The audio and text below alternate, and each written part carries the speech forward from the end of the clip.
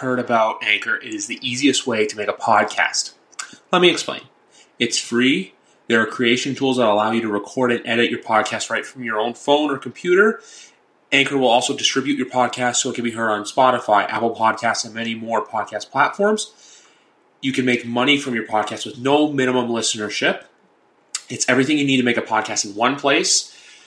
So download the Anchor app or go to anchor.fm to get started today. It is that wonderful time of the year. It's the AFC Preview Show. We're 9 days away from the start of the regular season. Last year, it was just Big Rat, Phil, and I doing the AFC Preview Show. But this year, we got Danny in there. So, Miguel, you are welcome, my friend. We have a Big Rat going up against Danny podcast with a little bit of Phil in there and myself. But, gentlemen, this is episode 104 of YWC Football Talk. We're that much closer to the season. How the hell are we feeling today? Hello. Very excited. We got the calm before the storm right here. Me and Big Rat are going to be the storm. And, we're what are we, a week and change away? So, very excited. Yeah, Danny's got money on the Dolphins under, and I'm going to explain to you why that's a horrible donkey bet and why I bet on their over when I was in Vegas a few weeks ago. So, that'll be fun. Yeah, I'm excited, man. Football's back, man. We all know this is our favorite time of the year, so I'm stoked, especially considering the news today, so even more stoked. And with that news, we're going to jump right into that because I was going to say the AFC East for last because obviously all four of us, all our teams reside in the AFC East. But today, I got a text in a group chat from a Giants fan, Ryan Falcone, actually, and it was a Jim McBride link, and I was like, "What the fuck's he texting me a Jim McBride thing for?" And I see Cam, and then I just go on, and then like everyone's reaching out to me, like, "How do you feel about it?" Like, "Oh my god, like why did it happen?" And it caught me off guard, but it's one of those things, where it's like news you didn't expect to hear, and then you kind of let the dust settle, and you realize, hey, look, for me, actually, I think it is the better move, just in particular with the direction of the team. But before we get into Big Rat and Danny's thoughts on it, Phil, what do you think about it? Because obviously you're the other resident Patriot fan on the show. Yeah, so, I mean, initially, actually, I was at work, and I have a fellow coworker that's a Patriots fan. He actually walked me over our work walkies and was like, bro, they released Cam. And I'm like, what is he talking? Like, sometimes, you see a link or something. I'm like, he probably just saw a link that ain't right. And so I pulled it up and I saw it and said, we released Cam. And I was like you said, initially shocked. I just didn't think that would be the end result, But then after the dust settled and I started thinking about it, I'm like, it's like, I really think, like, I know, and I'm not trying to pinpoint, like, and make an excuse, but I really think that clearly Mac was going to start at some point this year, unless Cam played, like, completely different than he did last year. But I think that the uncertainty of, he's not vaccinated. I mean, people may not say that, but I really believe that it had a lot to do with it. The fact that he's not vaccinated. They already had a semi-scare with he's gone for 5 days. And I've heard a lot of things videos and radio that I've heard talk about it already is that now you have 5 days to look at what a team would be without Cam Newton. And I think Bill and the rest of the staff felt good about it. And I think that was just kind of like the nail in the coffin at the end. I think they just decided. And then Cam's not going to back up. Like, at first I was like, well, why won't we just have him as a backup? But then thinking about it, it's just like Cam's not the personality. Like, he kind of demands the locker room. So I just don't think he's a guy that's going to be able to be a backup. I mean, if he's not going to start in the league unless someone gets hurt. But overall, I love it. I'm excited about Mac. I thought Mac was that's who I wanted going into the draft. I didn't want anyone else. That's who I wanted. I mean, obviously, if I could have got Trevor, but that's not going to happen. So, I really think Mac's the most start-ready guy, and I think he's gonna go through his struggles. But I'm really excited, rookie quarterback, being able to watch and see what he does. No, 100%. You nailed it on the head, like all the things right. I'm the opposite. I actually wanted Justin Fields going into the draft, but obviously that didn't work out, and they ended up getting Mac Jones. But I was always skeptical on Mac because I said this in my podcast. I did a car cast earlier today on my break, but basically, I said that, look, for a lot of the Alabama guys that come out, they never really live up to their full potential once they get to the league because obviously they go to different systems and stuff. Like, you look at guys, and Danny would know about this, like Greg McElroy with the Jets, A.J. McCarron never really lived up to the height, Jay Coker, I don't even really think sniffed the league. Like, Alabama over the last 20 years, they've had all these great quarterbacks and championships, but I feel like now you're slowly starting to see the changing of the guard where while you were talking, there's Danny's face. But basically what I was going to say was you have all these quarterbacks basically who are starting now from Alabama. Like, you have two in Miami, you have Jalen in Philly, and now we have Mac in New England. So we'll ultimately see what happens with the mix. But all in all, look, at the end of the day, Mac's my guy, and I'm never going to hate on someone who my team is at quarterback. I'm never going to hate on them before I see them play on the field. I only say that because, look, you can love someone, but look, after a while, look, if they don't perform up to the hype, they may not. But at the same time, too, I agree with the cutting Cam thing because you don't want that sitting behind you. And Danny's actually going to love this one because I don't want a situation going into next year where everyone's like, oh, can he do it on his own? Where they do the whole thing, say if Mac struggles and then Cam were to go in. I feel like now Mac has that full confidence of the locker room. Yeah, and I agree, Griff. And I think, I think you're talking about the Bama quarterbacks. I just think that the Bama quarterbacks have elevated since those that you've mentioned. And as far as Cam, I do want to say this: I'm thankful for the time we had. I know that last season was our worst season in a long time, but I think Cam did a lot with what he had and a shortened off season. Getting COVID during the season. So I think I'm happy with what. I'm proud of what he was able to do, and I wish he could have done more. And I wish him well. I don't have any ill will towards Cam. Yeah, I'm the same. Go ahead, Danny. Go ahead. Yeah, no. Real quick, just for me, I definitely agree with Griff. I think it was because of him being unvaccinated, 100%. Then you guys released a couple coaches for that too.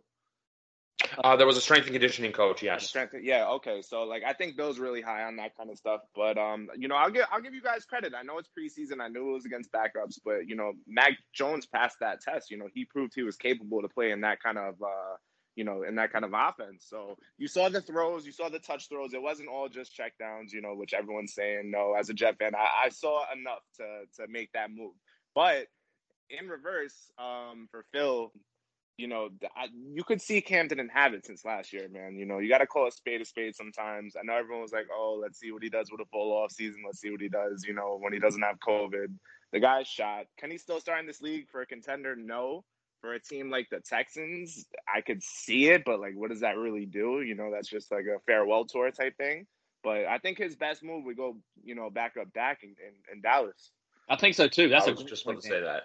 I saw that today too, and I think that would be an amazing point. I mean, amazing spot for him. But so I'll say for Cam, I agree. Look, I mean, there's two different things. He's definitely not the player he once was. No, obviously, no one. I don't think anyone at this point would deny that. It's just, can he still be at a functional level? And I was actually listening to some Patriot stuff today because this whole.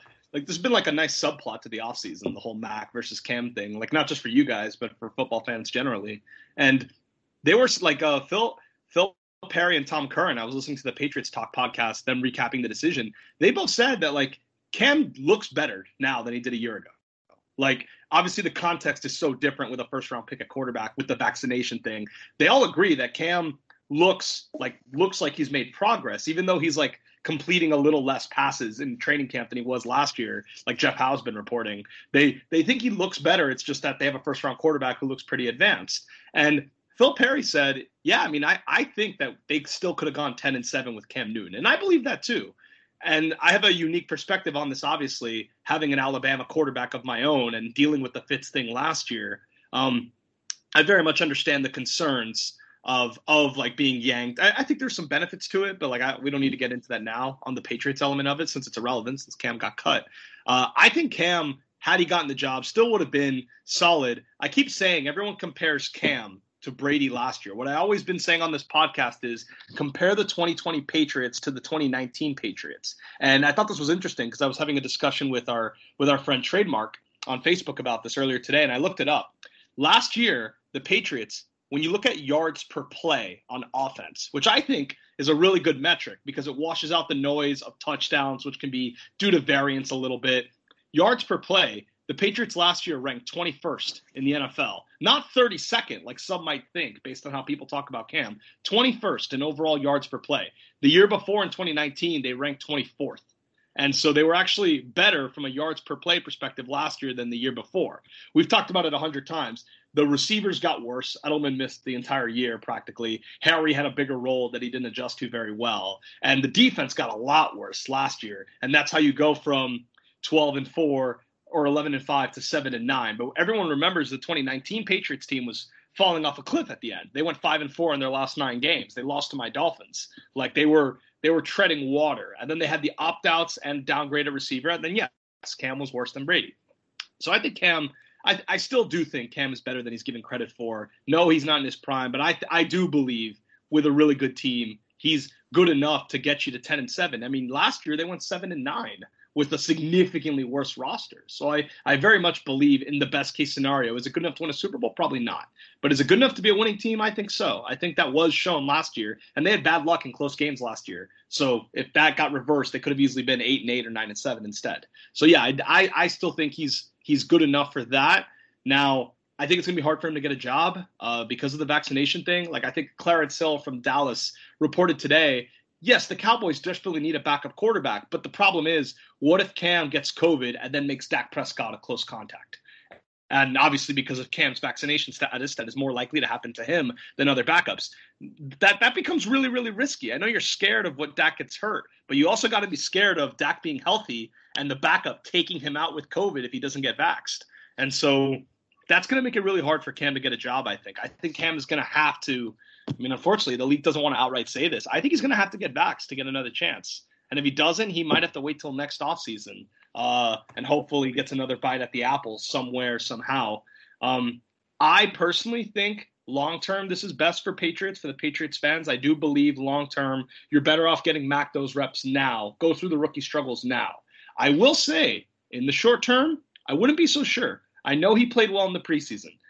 Blake Bortles played great in the preseason. Daniel Jones played great in the preseason. And just speaking from my own experience with Tua, something that I think I learned from last year, the quarterbacks that really succeed as rookies are the ones that have like a lot of physical talent, like Justin Herbert with the arm, like RG3 and Russell Wilson with their legs when they were rookies too. Or if you're just like a generational prospect like Andrew Luck.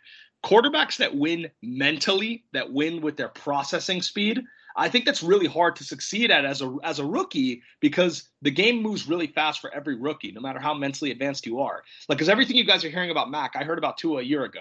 He's really, really mentally advanced. He can be Drew Brees. He can go through his progressions and carve up a defense one day. Well, that's really hard to do as a rookie. It's really hard to look good doing that as a rookie. So I think it is possible that in the short term, for as good as he looked in the preseason, there might be some struggles that Mac has, where he has some games where he looks like Tua did, where he relies on his processing speed, but now you're getting blitzes. Now you're getting a live rush. Now you're getting defenses switching to coverage after the snap at a higher frequency than they were doing in the preseason. And so I think in the short term, I think there's going to be some games where Mac looks bad, but I think you guys can still win with him. I think he has shown enough where like you can still have a winning record with him even as a rookie. Certainly Tua, for all his problems, did go 5-3 as a starter. So I think you can win with him, but I do think there might be some games that you lose that you maybe would not have because of his rookie struggles. Possibly even week 1, which could be really, really important for the Dolphins season and for the Patriots season. Yeah, I agree. And I think one thing you said too is like, I mean, I think there's not to expect no struggles. You're going in, I don't know if I'm using the right word, but you're going in ignorant to think that there's not going to be struggles for a rookie quarterback.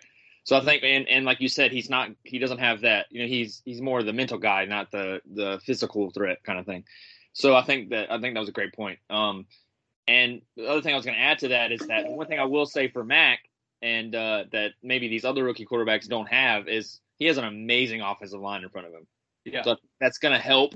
I think he still struggle. He'll still struggle with. I mean, every rookie's gonna. I mean, you got these big, massive guys coming at you. One thing it helps, playing in Alabama where you're going to see that a lot too. But I do love the fact that he has a good offensive line because I think of some of these rookies like a Trevor, maybe even a Zach. Danny could talk a little more about that. But the offensive lines are going to cause them to struggle more than they would if they had a better, solid line. I'm just going to jump in here quickly. I just wanted to add, because Big Brad made some really excellent notes. Jeff Howe with the tweet of the day, because I remember when Cam got cut, he was meeting his kids' teachers, and he's literally just sent a tweet out saying, "I just wanted to meet with my kids' teachers." But no, I only said the whole Cam Tua thing just because Big Brad. Obviously, now there's all those like outside doubt with Tua, where it's like, oh hey, is he the guy for the job? I feel like now when we throw him in the fire like this, it's kind of like, I think we're going to see a similar to what happened with Josh Allen, where you're going to see those growing pains, but at the same time, too, you're going to see the flashes of, hey, what he can truly be in this league.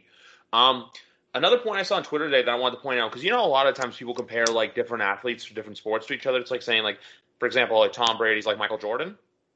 Mm-hmm. The one that I saw for Cam really intrigued me, and I really agreed with it, is Cam Newton, Allen Iverson. Like, are they the same thing, where they were MVP caliber, but then they start to fall off and they kind of refused like bench roles later on in their career when they truly started to be on the downside of it? It is a good comparison, and like certainly culturally, they had a sizable influence, and they were pretty one of a kind. There was no one else really like them. Like I don't think Josh Allen. I mean, I get it. He's also big. He also has a cannon, but it's different with Cam. The things Cam was doing early in his career. So yeah, I think that's a really good comparison. My thing. Patrick Mahomes is Michael Jordan. Tom Brady is Bill Russell. That's what Tom Brady will be remembered as, the Bill Russell of the NFL. Mark it down right now. But anyways, moving on. Oh, no, I like that. I was just saying, like, I was just giving a brief example. That's all. Like, that's all. That's all. But, no, moving on now, because obviously we're going to talk about the AFC East. I'm going to hand things over before, because obviously Phil and I can talk about the Patriots and where we think they rank. But I think we'll talk to Danny about his Jets in a bit. But I think we're all in agreement here that the Bills are probably going to win the division? Or do we think definitely 100%? They definitely should. I mean, there's nothing that points that they shouldn't. Unless COVID gets their locker room. Unless COVID. The one thing about the Bills, they're playing around with it. And I know that we talked a little bit about it with Cam. Why they have not cut Cole Beasley is beyond me. The guy's not a talent. He's a superstar. He's not big enough where you're going to risk forfeiting a game because Cole Beasley wants to be an idiot. Like, I don't understand that from a Bills perspective. Like, maybe they're still trying to work him, get him to get it back. I don't know. Even the other guy that came out, like, he went and got it. He's like, for the greater good. It's like, if here's a player that clearly isn't thinking the team in mind. I think that could hurt the Bills. Like, that's just an outside thing looking at it. Like, but other than that, yeah, I mean, the Bills should win the division. There's nothing else that points to that. That points that they shouldn't. I think we should. I'll save my comments on my team when it's time to talk about the Dolphins. I do think the Dolphins have a chance. I do think the Patriots too. We'll talk about that a little bit later. They should, but like they got to see if they can sustain what they did last year. We've only seen really 1 year of it, so we need to see that doubled up.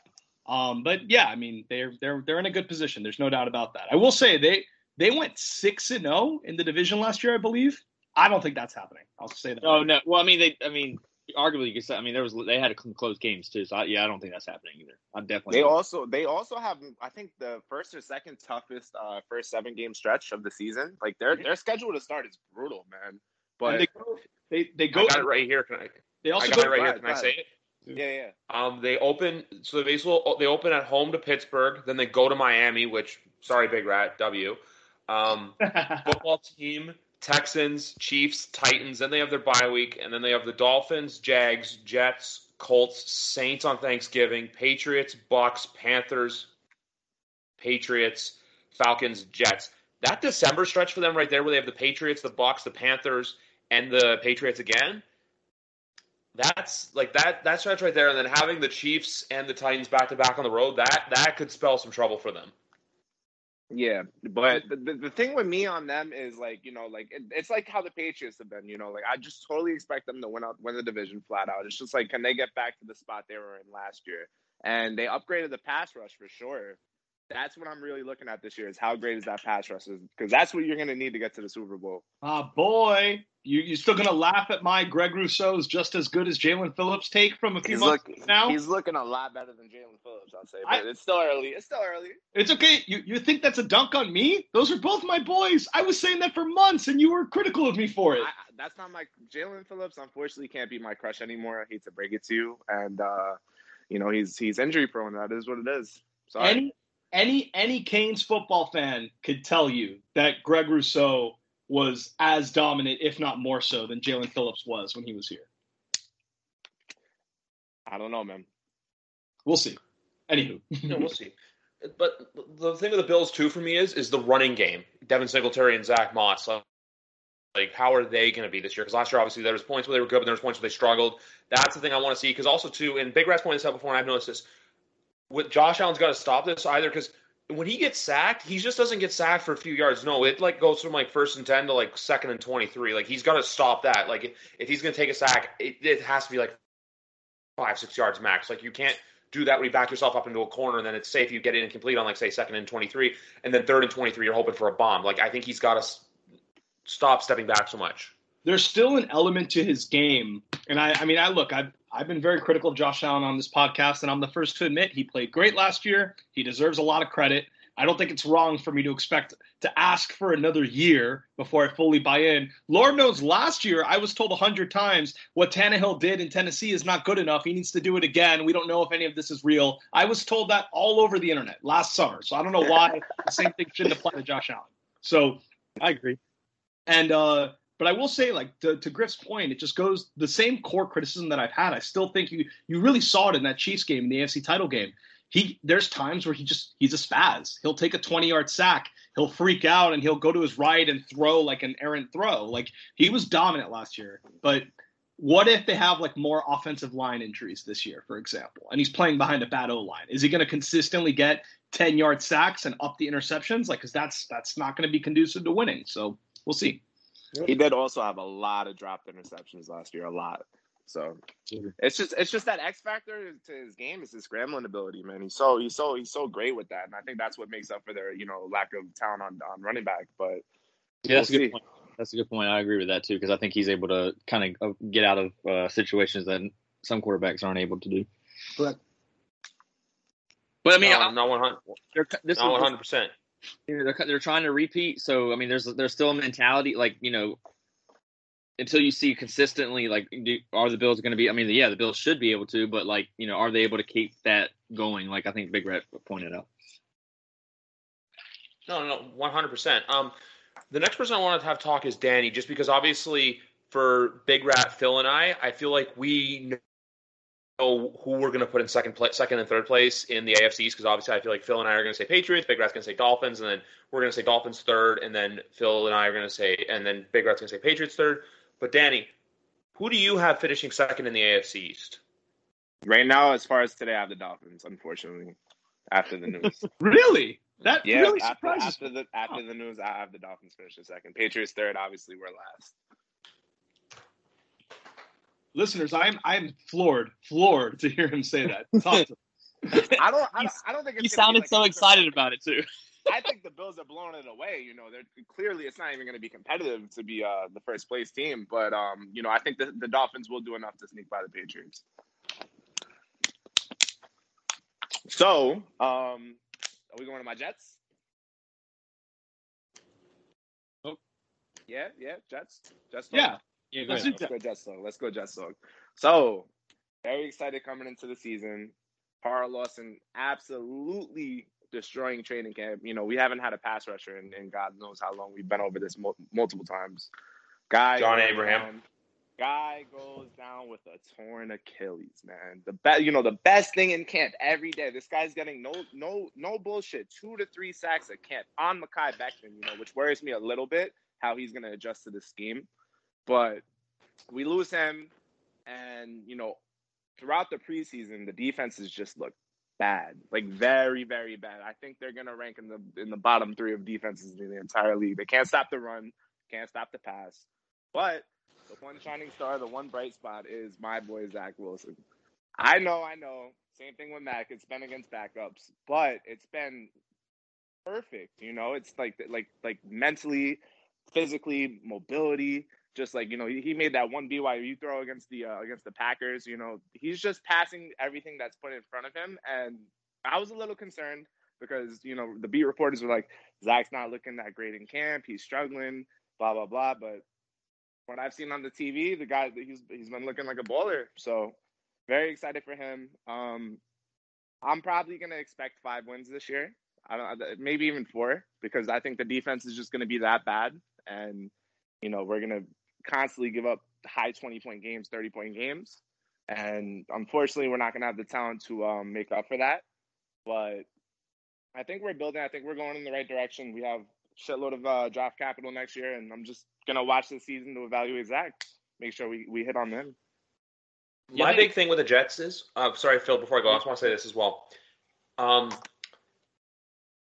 I like your attitude where it's like you want to watch towards the future, like you already know the season's a write-off, kind of like, hey, let's prepare and get ready for 2022. But if you guys can hang in tight with a couple of teams, like say for example when you play the Bills, the Jets, the Patriots, other AFC teams, or even the NFC teams that you play as well, if you can have those performances where say, hey, if you lose, but you lose let's say 21-20, kind of like what we saw last year. Big Rat and I watched the Bucks and the Giants game where the Giants lost by 2 points. Like if you can have games like that too, it's only going to show going forward. Hey, the Jets are only here to stay. Like they're coming. Yeah, absolutely. No, like I'm saying, like if the offense, it's been years since the offense has been better than the defense on this team, but if Zach can score points consistently, that's a great sign, because I like our receivers a lot. I like Zach. I think the O-line's almost getting there. We're probably like 2 pieces away. As long as Becton doesn't flop this year, which, I'm a little about. But, as long as we have that offense in place and we can just focus straight on defense next year, like this team can be something in the future. But, the number one concern is Zach's got to be what he showed in the preseason, which obviously is not going to be exactly that. But if he's looking like the offensive rookie of the year, which I would bet on, by the way, Zach Wilson offensive rookie of the year, then watch out for the Jets in 2022, 2023. Yeah, I think the thing with Zach, Danny, is that like you got to and I said this kind of earlier, but like you got to protect him because one of the weaknesses I obviously saw it firsthand when he played Coastal, but like when he had pressure, like he just isn't the same guy. Which I mean that you could really make that case with any quarterback. So I'm not saying that that's a major point, but I think with Zach, if you just like obviously like you said, you're looking for 4 or 5 wins. You just want to protect him because I mean you don't want his confidence to be completely shot, in his first year. So I think that's just the key. I mean, I know that you can say that just about any rookie quarterback, but I think with Zach. When he has time and he's able to do his thing, like you mentioned the Packers played. I mean, I looked at it and I'm like, okay, that's the Zach Wilson that's going to be that's why they drafted him. That's the kind of guy. So I will say that I just think that, got to protect him. If he's getting beat up and destroyed, like it's not going to help anything. No, of course. And that's why any quarterback, I think that's going to be a big problem with Trevor Lawrence as well. I hate the scheme that he's in too. But I think, like, we literally hit on an offensive coordinator. I think this scheme perfectly fits Zach. He's going to be in motion. The guy has a cannon on the run. Complete mobility. And we haven't seen him get hit in preseason. I mean, he's been getting touched in camp but not hit. So he has not taken one quarterback hit yet in preseason. So he's got a fierce D-line coming in week 1 with Carolina. So I'm very interested to see how that works out. Yeah, but the best thing about Zach is that he can sling that ball though. I'll give him props. Oh my God, yes. When he can do it, he can sling it. I saw that firsthand, even though we did beat him. So the thing that impressed me the most is he's not staring down his receivers either. It's quick hitch, boom, balls out. Right, release. Yeah, exactly. You know what I mean? Yep. And that's big. That's one of the biggest things for a rookie quarterback that takes the most time to adjust to. But again, we still haven't seen it against starters. So take it with a grain of salt. One final point on that is I will say too, Danny, is like honestly, if you make a case, like all the rookie quarterbacks have looked good. So the real true test is going to be these games in the season. Like this is where we're going to really get the test for these guys. Like we all knew they were already good. They showed they were good in the preseason. So we're not going to really know and work out the kinks and see who really can handle it until the season starts. Of course, I think it's the case for everybody. And I want to add that I was going to talk to Danny about this because I thought it was notable. Sion Fahey, I still have his Patreon, and he did a whole thing breaking down all the rookie quarterbacks. Had nice things to say about Zach Wilson and Mac Jones. And one thing he noticed in his breakdown was for most of Zach Wilson's snaps in the preseason, it was almost always a 6-man protection. They almost always kept the tight end into block, which I thought was interesting, obviously, today with trading Herndon. And I know Herndon was struggling in camp anyways, but the fact that they traded him and now with, Trayvon Wesco and Tyler Kroft, it's like they're very rarely probably going to go out in routes. They're probably going to stay in the block a higher than normal percentage of the time. Obviously, they're still going to get targets here and there, but the Jets seem committed to making sure, okay, even if Becton's struggling, even if the O-line's going to have some issues, we're going to keep that tight end in there like as much as we possibly can to make sure he has more protection than usual. So I think that's encouraging. What I see with that is, I mean, George Fant played a little tight end in Seattle. I can see him being, part of the jumbo package with that. But I definitely, they're gonna claim a couple tight ends here, tomorrow. If you're getting a 4th round pick for Chris Herndon, bro, that you completely fleeced the Vikings. I don't know what they're expecting to get out of Chris Herndon. Guys, just I don't know what they see. One thing I want to say quickly about the Jets too is, and the other player I want to look at too is Vera Tucker as well, just to see how he's for camp. I haven't paid too much attention to the Jets, but the other one, I was going to say that tight end from Tampa Bay. I saw your tweet about that, but also I saw earlier tonight your tweet about the fourth thing saying, basic quote for quote, Joe Douglas is a fucking thief. A lot of these like tight end sense where they're in the block reminds me of like this seems like a very Mike LaFleur thing to do. Like I remember that's why they used George Kittle a lot in 2019. He was good in passing, but he was also really good in block protection for the 49ers. So that just seems like a very Mike LaFleur thing to do, unless I'm mistaken. No, yeah, but like you're not comparing Tyler Kroft to George Kittle at all. No, not at all. I'm just saying the blocking schemes, how they're using the tight ends, It depends. How they're utilizing the tight ends in the blocking scheme. They have the number 2 priority claim tomorrow, so there's a couple good ones out there. I like Jake Hollister. I like I forgot the guy's name from Tampa Bay, but their fan base loved him. So I'm hoping they put a claim on him. Tanner Hudson, yes. So I'm hoping they get a claim in on them, and you look at tight end next year, you start prioritizing that. Hopefully Big Red's boy shakes free. Gesicki.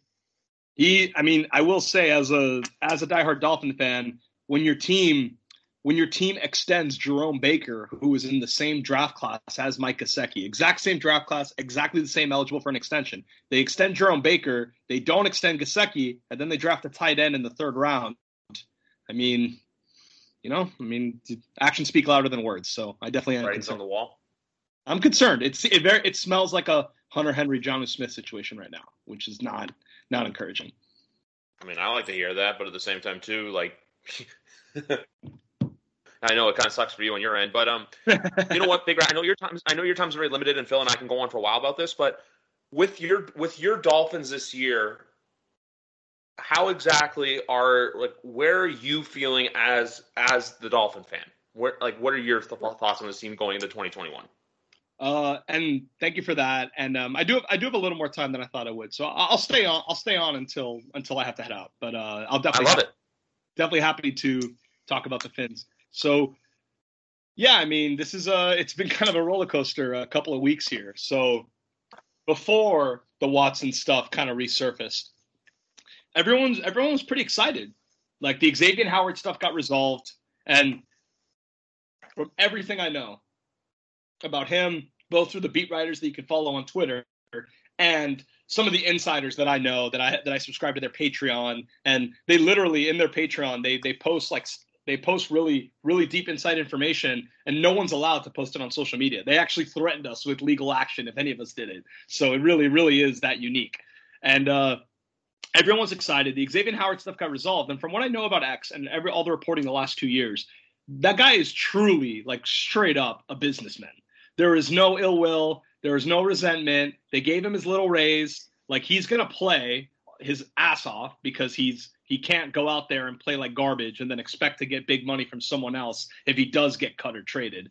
So I don't think that's going to affect the season at all. He's always been like this. He's always been aware, they could trade me at any moment. So whatever, no big deal. It is what it is kind of mentality. So I think if he goes out and he proves himself, they're going to do this song and dance again next summer. And if he plays well, I think they'll do the same thing. They'll just go year to year. The guy's under contract for 4 years with no guaranteed money left in any of the years after this year. That's why he's unhappy. He can get cut in August at any moment with 3 years left on his deal, and he won't see another dime of it. It really is a bad contract on his end. It's a great contract for the Dolphins.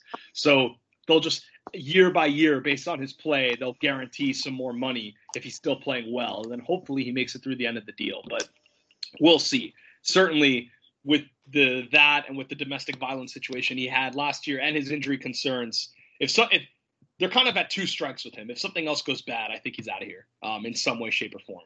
But in any event, the X stuff got resolved. Tua has looked great, not just from what you see in the preseason. Apparently he's been lighting it up in practice. Apparently him and Albert Wilson were connecting on 9 routes, every single day, burning the defense for a 60-yard touchdown, every single day with Albert Wilson. And he barely practiced with Will Fuller. He's looked really good in practice with almost no playing time with Will Fuller so far up to now. Will Fuller has only practiced 2 or 3 times. And so the offenses look good. It's looked good in preseason too. I don't put too much stock into that, but it's looked good. I've liked his pocket movement a lot. I think when pressure's coming up the middle, he has a really good subtle sidestep to move up in the pocket and throw for a touchdown. If you watch in the Falcons preseason game, his touchdown to Myles Gaskin, he did something very similar to that. He wasn't doing that as often last year. So I'm really excited to see that. I know it's preseason, but just seeing him face a live rush, sidestep it, step up and throw, I think that's really, really encouraging. And by all accounts, I mean, every pass is down the field. Every single pass in practice is a bomb of some kind. It's a whole new offense. The offensive line looks bad, but, it wasn't that good last year. I'm hoping it gets better as the season goes along. I fully recognize that it's going to be bad to start, but I think it's a good staff. I think that when they think the O-line is going to get overwhelmed, they have a counter now. They're going to throw a screen pass to Jakeem Grant or Jalen Waddle and hope they make a big play out of it. You saw a little bit of that in the second preseason game. They definitely have their plays where they're going to try to go bombs away, which we didn't see a whole lot of last year. That's definitely in the playbook. But if Flores really thinks, I almost said Belichick there, if Flores really thinks I'm going to get rocked by this D-line this week, it's okay, Jalen Waddle. And I think that's going to be their ace in the hole to counter that if that ever becomes an issue. And Salvon Ahmed, too. Salvon Ahmed and Myles Gaskin are just roasting linebackers in practice. Like, they'll use them. People are disappointed in them fantasy-wise as rushers, and they should be. I'm not going to run away from that. But they're going to be involved in the pass game, too, in the quick passing game as a counter. So I think the O-line is bad. I'm not going to say it's not. It has a lot of young players. The hope is it gets better as the year goes along. Their third-round draft pick in 2019, Michael Dieter, he played left guard on the tanking Dolphins in 2019. He was horrible. Like, he was really, really bad. Last year, he was a backup. He straight up was not allowed to start. This year, he's their starting center. They signed Matt Skura. He didn't play well. They released him today, or yesterday, I should say. And so starting him at center when he was bad at left guard, third-round pick out of 2019 is super concerning. There's no other way to say that. But I'm hoping he gets better as the year goes along. I'm hoping Austin Jackson gets better as the year goes along. And I think the defense is going to be what it always is. Like, they got lucky with turnovers last year. The problem is Xavier Howard is the best intercepting cornerback in football. Like, yes, he gets turnovers at a higher than average rate of your typical cornerback. That's not fluky. Like, he leads the NFL in picks since 2017, and he's missed 16 games since that span, and he still leads the NFL. He's not just the best. He is way better than everybody else at it. Way better. Like, he's the kind of guy that can get 8 interceptions again, and it shouldn't be called a fluke. It shouldn't be called a hot streak. He's better than everyone at it. Like, Russell Wilson has a high touchdown rate every year. It doesn't regress for him like it does for everybody else. Sometimes the rules are different for some of the great players. And so I think the defense is going to be better. I think the D-line is going to be a lot better. I think losing Shaq Lawson and getting another year of Ogba, and Andrew Van Ginkel is going to play more. Andrew Van Ginkel had a really big role last year. He played great last year in the limited sub-pass rusher role. I think they're going to play him a lot more this year with Jalen Phillips as well, obviously. I think their pass rush is going to get better. Losing Van Noy certainly hurts. I'm not going to act like he did nothing. He was very involved in the pass rush. He was very involved in identifying routes and run defense. He was important. But I think the pass rush is going to be a lot better than it was last year. So that has me a little excited because the cornerbacks are still going to be strong.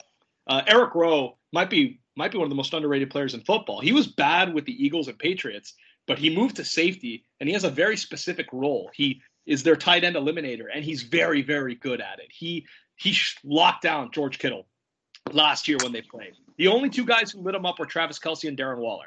But George Kittle locked him down. Every other elite tight end, good tight end, locked him down. He guarded Kyle Pitts in a joint practice and held him to 0 for 3 on 3 targets. Like, he's really, really good in this role. He's not the player that you remember him from in New England or in Philly. He's a very important part of the team, and he's done really, really well. So I'm excited for the team. The Watson thing is, kind of crazy. So based on all the reporting I've read, the Dolphins were involved. They were definitely involved. They were never going to trade the 3 first-round picks or anything like that. Their logic was they knew he wasn't going to play this year. So their logic was they wanted to see if they could trade just a first-round pick for him, just one, a conditional one also. They trade like a conditional first, keep him, know that he's not going to play this year. And, that way, so Tua, no matter what, Tua was always going to be their 2021 starter. Always. 100%. He was never involved in the trade-off in Houston, and Watson's going to be suspended. We all know that by the NFL at some point. So they knew that Watson, their goal was to get him, and then, no doubt, if Tua was bad, they probably would have moved on from Tua to Deshaun Watson. If Tua was really good, they would have tried to flip Watson if his legal issues got resolved, they were going to try to flip him for multiple first-round picks and a second-round pick that the Texans were going to ask for in the first place. So their whole logic was they buy this asset at its lowest possible point and then flip it and get first-round draft picks out of it. Or if the quarterback was bad, he could just be their new quarterback. That's how they kind of viewed it as a win-win. It's like there's no way we fail. Obviously, you have to remember that Chris Greer and his office, they think very analytically. They think like venture capitalists. These are the guys that always sign failed former first-round picks. They signed Taco Charlton. They signed Robert Camdici. Remember, this is the team that signed Isaiah Wilson after he imploded with the Titans. They always think this way. They always think, okay, like the risk reward, get the big reward. Remember, this is the team that traded a second-round pick for Josh Rosen. They did not put Josh Rosen in a position to succeed. Their O-line was destroyed when they made that trade. They let Juwan James walk in free agency. They traded Tunsil in training camp, and they weren't aggressive. They didn't sign any new offensive linemen or new wide receivers to have a supportive ecosystem on offense. They traded a second-round pick where it was like Josh Rosen would have to be a truly excellent quarterback to overcome abysmal surrounding conditions. That's a second-round pick. That's not nothing. This is how they think. They take these wild swings, these big boom-bust decisions. And so their mentality, like venture capitalists, was, get Watson, and either he's your franchise quarterback or Tua's your franchise quarterback, and you turn Watson for more picks. Obviously, I disagreed with this mentality. I think this works in theory. This works in a dynasty league. If us four were making trades and doing an analyst, this does not work on a real field with a real team, with emotions, with relationships, with a quarterback that you benched multiple times last year. This doesn't work. It doesn't work that smoothly. Very obviously, it would have been a problem. There would have been protests outside the stadium. Like the fans, like me as a fan, I was really scared because it was going to be really uncomfortable. I don't want to root for this guy right now. Like I talked about on the YWC Football 100 episode how much football means to me and its relationship with my family. Like, I would have felt incredibly uncomfortable rooting for this guy. Like, I don't know if you guys can't really understand this because you have Mac Jones and Zach Wilson now, but to any prospective fan, and the Deshaun Watson rumors, like the Eagles, the Broncos, the Panthers, like, it is awkward. It is really concerning. Like, it puts me in an uncomfortable position. The guy's got 22 civil cases and 10 criminal charges. So there would have been a massive backlash. There would have been protests. Like, it would have been uncomfortable. Every player would have been asked about it. I just don't think they could have gotten out of it that cleanly, where they could have made the trade with no issues. There would have been a firestorm. So it's further, they got saved from themselves. By all accounts, Brian Flores was interested in Deshaun Watson at the start. When the legal stuff came up, he was like, absolutely not. We're going to go with Tua. Like, I don't want to deal with this anymore. Stephen Ross really wanted Deshaun Watson. And that was something that was reported by the Dolphin insiders that you saw reported by Mike Florio earlier today. They reported it a few days ago. And so I can confirm, like, that now that it's public, like, yes, Stephen Ross really wanted Deshaun Watson. He's 81 years old.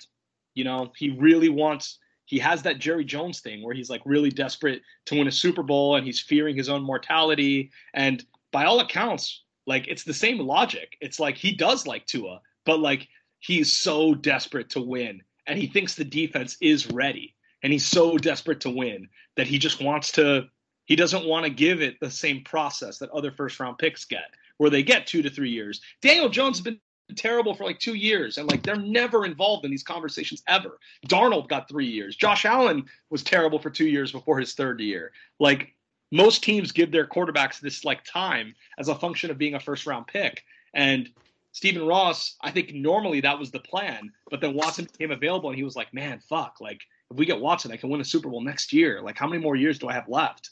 And so by all accounts, he was the one heavily involved. And, you know, like Danny knows this, having James Dolan as your owner for the New York Knicks, for all the good things the Dolphins have done, their owner is still impulsive. Their owner still makes bad decisions. So I personally, as a fan, am happy that it didn't go through. By all accounts, this is put to bed. Like, who knows? Like, if like Tua gets hurt or something like that happens, I don't know. But for all accounts, right now, this has been put to bed. And the Texans are cool keeping Watson on the roster, and the Texans are cool. Team. I know that was a long-winded rant. I just don't. It's awkward. like I was feeling really good. I thought Tua was going to take the second-year leap. I thought he was going to have like 28 touchdowns and 10 interceptions this year. I thought he was going to be more aggressive. He looked really good in the preseason. His wide receiver room is deep. I don't care that those guys get hurt. He has 7 of them that can all start. Yes, Devontae's injury prone, Will Fuller's injury prone, Jalen Waddle's injury prone, and Albert Wilson's injury prone, but all those guys are really good. As long as 2 of them are available at any given point, we'll be okay. So I was really excited about the offense, and I think the defense would regress a little bit in terms of turnovers, not from Xavier Howard, though, from like the fumbles that they were recovering a lot, the special teams turnovers they were getting. They would regress in that sense, but I think they would be improved as a secondary with more time to kind of bring everything together. Last year, this was the best team and the best defense in the NFL on third down, and that's not fluky. That is not fluky. That is sticky year to year. So that is something they can sustain. So I was really excited about the team. I thought they were going to make the playoffs. I thought they were going to challenge Buffalo. This Watson thing, I don't know if there's remnants of this that affects Tua's confidence. I don't know how it affects the locker room. I don't know. But I will say, I think the Mac Jones decision is a significant milestone in the Dolphins season because I think the Dolphins can win that game now, whereas I wasn't thinking that before with Cam. Just because I think Brian Flores against the rookie quarterback could be the new Belichick against the rookie quarterback, but also Brian Flores is really good against the mobile quarterbacks. Like everyone saw how he humiliated Jared Goff. It's the Josh Allens and Cam Newton in the opener last year actually did some damage on the ground with his legs against the Dolphins defense. Those are and Russell Wilson, like those are the guys that give B-Flow problems. I think someone like Mac is right up his alley. A rookie that might be confused by all the different coverages he's going to throw out, and he's immobile. I think that's a win-win for Brian Flores. So I think the Dolphins, if the Dolphins win this game, I think that's a significant development in the season for both of our teams because that could determine which of these 2 teams makes the playoffs. If the Dolphins win the game in Foxborough, that, not exaggerating when I say that, could fundamentally change their season. It's that important because last year they started 0-2 against the Patriots and the Bills. They can't do that again.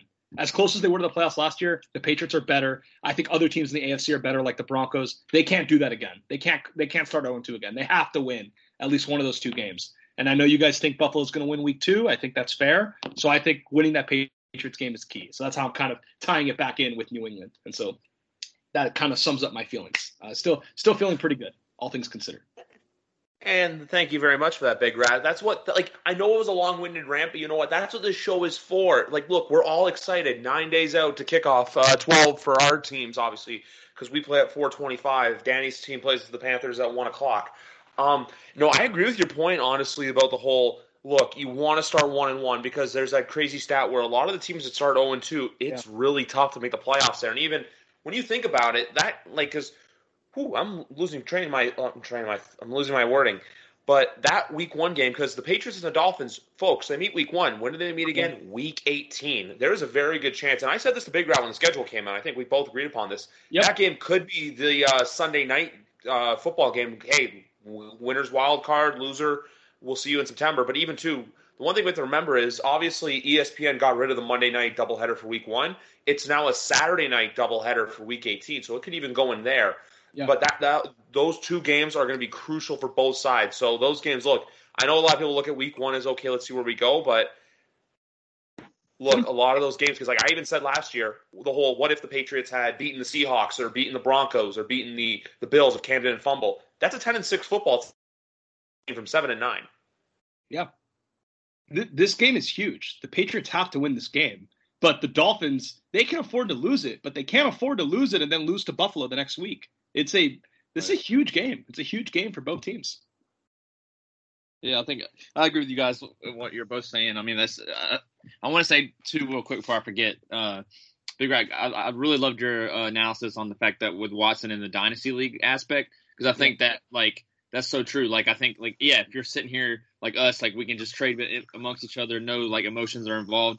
Yeah, you make that play, but when you got there's more than that to that in real like in real life and real football. And I think detrimenting not having the confidence in your quarterback in Tua isn't worth all that. So I agree with that point first of all. But yeah, I think you're great analysis, and I think that that week 1 is a huge game, especially now that it's going to be Mac's first game. So yeah, I agree. Yeah, that was good. That was really good, Big Rat. I'll give you one. I'll give you a point in there. The thing for me, bro, is honestly, I am a little bullish on the Dolphins a little bit more than I have been. It's just still that X factor is going to be Tua, bro. I know he's lighting it up in practice against the same defense every day. I just want to see. I know when adversity has hit him so far in the NFL, it just hasn't looked good. So once he passes that test, I'll start giving him credit. But right now it's just I can't go all in on him. I could see, like you said, with X being the best corner in the league right now, or the best what do you call it? Intercepting corner in the league. I could see a 2009 Jet like run where the quarterback isn't good, but the defense is carrying it. So that's why I'm bullish. I like Coach Flo. He's cool. I think he's a really good coach, but I'm just not all in on Tua yet. I think it's fair. Like, look, I mean, I won't say otherwise. It's the preseason. All the caveats I made about Zach Wilson's preseason performance would apply to Tua as well. Like, I don't deny that. I will say, man, for all the talk about how much help this guy had in college, he had all these elite receivers and this great offensive line and Bama and all that, this guy has been through a lot. He broke his hip. He thought his career was going to end. He got yanked multiple times last year. He's had to deal with this Watson stuff all summer. This dude's been through a lot. He's a tough guy. Like, we'll see what happens in the season, but he hasn't had a shortage of adversity up to this point. That's for sure. No, 100%. Like, and by the way, when we were talking about wins and losses total, I have Miami going. I think their floor is 9-8 and the ceiling's 11-6. Like, I think that's pretty much fair because they were 10-6 last year, right, Big Rat? Yeah, they were 10-6. They were 10-6 and missed the playoffs. Yeah, it's the rare 10-6 you miss, but it's like us in 08, the 11-5 season. That's why I feel like, because I feel like this team isn't going to get worse than last year. Like, I don't think there's any real regression that you can see with the Dolphins team. The only way to go is up. The only way they can get worse is if Tua doesn't make those next strides. But if he makes those next strides, this team's easily winning double-digit football games. I would hope so. And the beauty of it is, like, most of their hardest games are in the division. Most of their hardest games are against the Patriots and Bills. Sorry, Danny, but they play the Jets twice. And like our division, we play the Falcons this year. We play the Texans. We play the Panthers. There's a lot of soft stuff out there. So if they can, that's why I keep saying these first 2 weeks, if they could somehow go 2-0, I don't know how they missed the playoffs. If they beat the Patriots and Bills to start the year, they would have to royally fuck up to miss the playoffs at that point. The other thing I want to make as well is I remember you were saying to me when the schedule came out that you were pissed because the Ravens come to you guys on a Thursday night, and I believe in November. If you can win a game like that, even too, I think it'll speak volumes for your season. Absolutely. And I am upset that they just copy and pasted last year's start to the season at New England, home to Buffalo. But now, I mean, to be honest, now I'm not so mad about it after the Mac Jones news came out. So that is hopeful. They got to steal one of those games against a team that is perceived as better than them that they didn't really steal last year. They stole the Cardinals game when Tua played great in the fourth quarter, but the Cardinals were just kind of a middle of the road team. They need to steal a game against the Tampa Bay, who they play, against the Patriots in Foxborough, Buffalo, the Ravens. It's got to be something like that. That's going to be the difference. Just don't forget the New York Jets last year beat more playoff teams than the Miami Dolphins did. Don't forget that the Jets scored 3 points against the Dolphins in 2 games last year. I'm talking overall season, bro. I'm not talking head to head. You guys should be doing that against a 2-14 team. Yeah, but remember when we told you that you guys were going to beat Cleveland and you did not buy it at all? I still stick by my reasoning to that. If they had their wide receivers and their what was it? Just the receivers around, right? If they had them, it's a whole nother game. Yeah, I forgot. Jarvis Landry is worth like 15 points to the spread because you're also ignoring the fact that you said you would crush them, that the Browns would crush the Jets. They would have. They really would have, bro. Yeah, for the team that uses its receivers less often than like any team in the NFL. They run the ball as much as anyone. They target the running backs and the tight ends in the passing game more than pretty much any other team but Baltimore. But sure.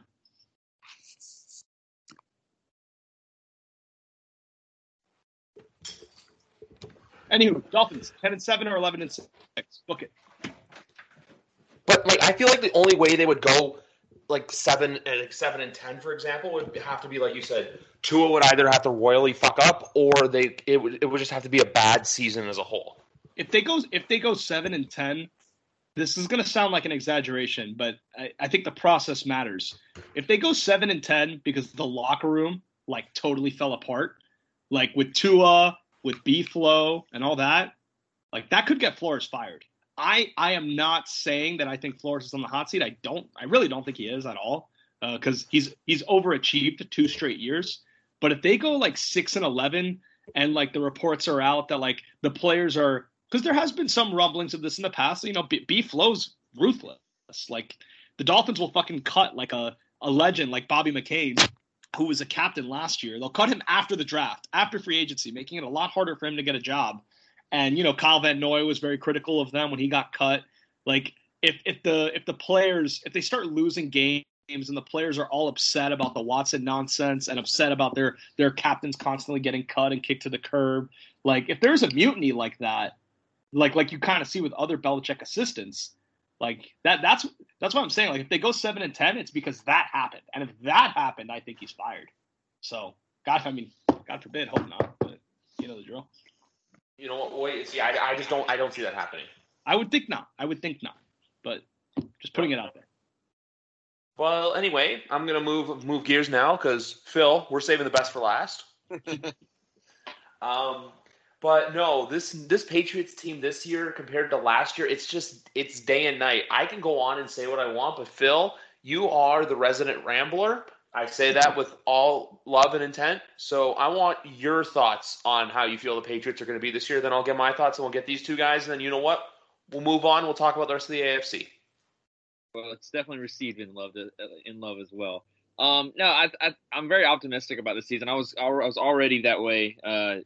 Knowing Cam was most likely at the time going to be the starter, and now that we have, now that it's clear that we're going to start with Mac, I'm very excited. I think I've made this point ad nauseum at this point. People keep saying like, "Oh, our team is," of how bad our team was last year, and they were. But I still make this points of Dante Hightower not being on that defense is a huge factor. Now I know we won't have Gilmore for the first 6 games, so that's going to be a hit. But he did miss some games last year, so I think that's not necessarily that much different. But obviously he's going to be a factor when he's in the game. But Hightower, I will scream that to the top of my lungs throughout the season when everybody's like, "Why is his defense playing a lot better?" Hightower is a huge part of that defense, and I think it's going to be a difference maker, and I think people are going to see what I've been saying this whole time about the defense. I think, and one thing I will say too is this is kind of, we're going back to what Bill Belichick has been wanting, built with Brady and built with in the early days. And now he's doing it, hopefully going to do it with Mac Jones. Josh McDaniel has his quarterback that fits in his system a lot better.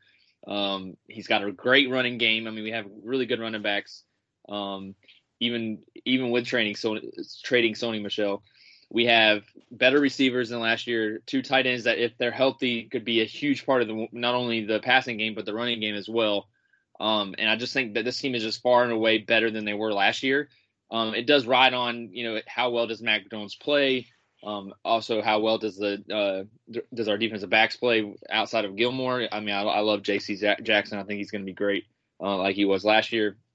He's just only going to get better. Kyle Duggar, I'm also a big fan of. I think he's going to increase and be even better this year as well. But yeah, I think that the team there's just a lot of things that you can point to. Now, granted, there's some, like I said, there's going to be some some growing pains this season with Mac Jones, and there's going to be moments where, there's a game that, maybe a veteran would have won. I'm not going to sit there and say that won't happen, because I think it will. But I'm very optimistic. I think this team could very well be a playoff. I mean, we were 7-9 last year when we had no business being 7-9. If we really want to talk about that, and like Griff talked about, and I've said before, we could have easily had 10 wins. I mean, there's 3 games you can point to right there. Kansas City, which I know, whatever you want to scratch that, but I mean, that game was close and we didn't even have a quarterback. Seattle, we lost on the 1-yard line, and then of course Buffalo with a fumble. Those are games that they switch the other way, they go the other way.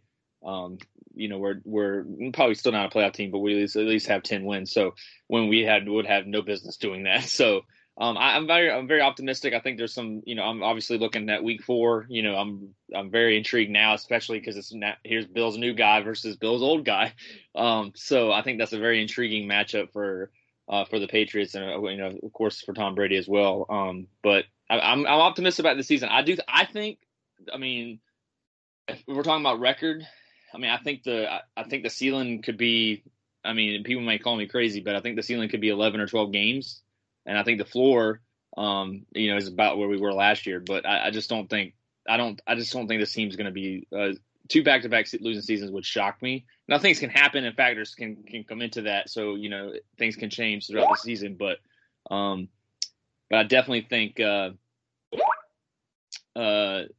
we're going to be a better team, and there's just elements that point to that. And I just think that now with Mac and the confidence that he has, I think he's going to be, it's just going to be. I'm just very optimistic about it. I mean, I'm always going to be a more optimistic fan. Like, I'm not as a negative fan like a lot of other people. A lot of critical. I'm going to be a lot less critical than other people. But looking at the schedule, I just think that I just think that this is going to be a good year. And shout out to Danny as he's leaving. But yeah, I mean, if I look at the schedule, I mean, I see a lot of winnable games. I think that there's games that could go either way.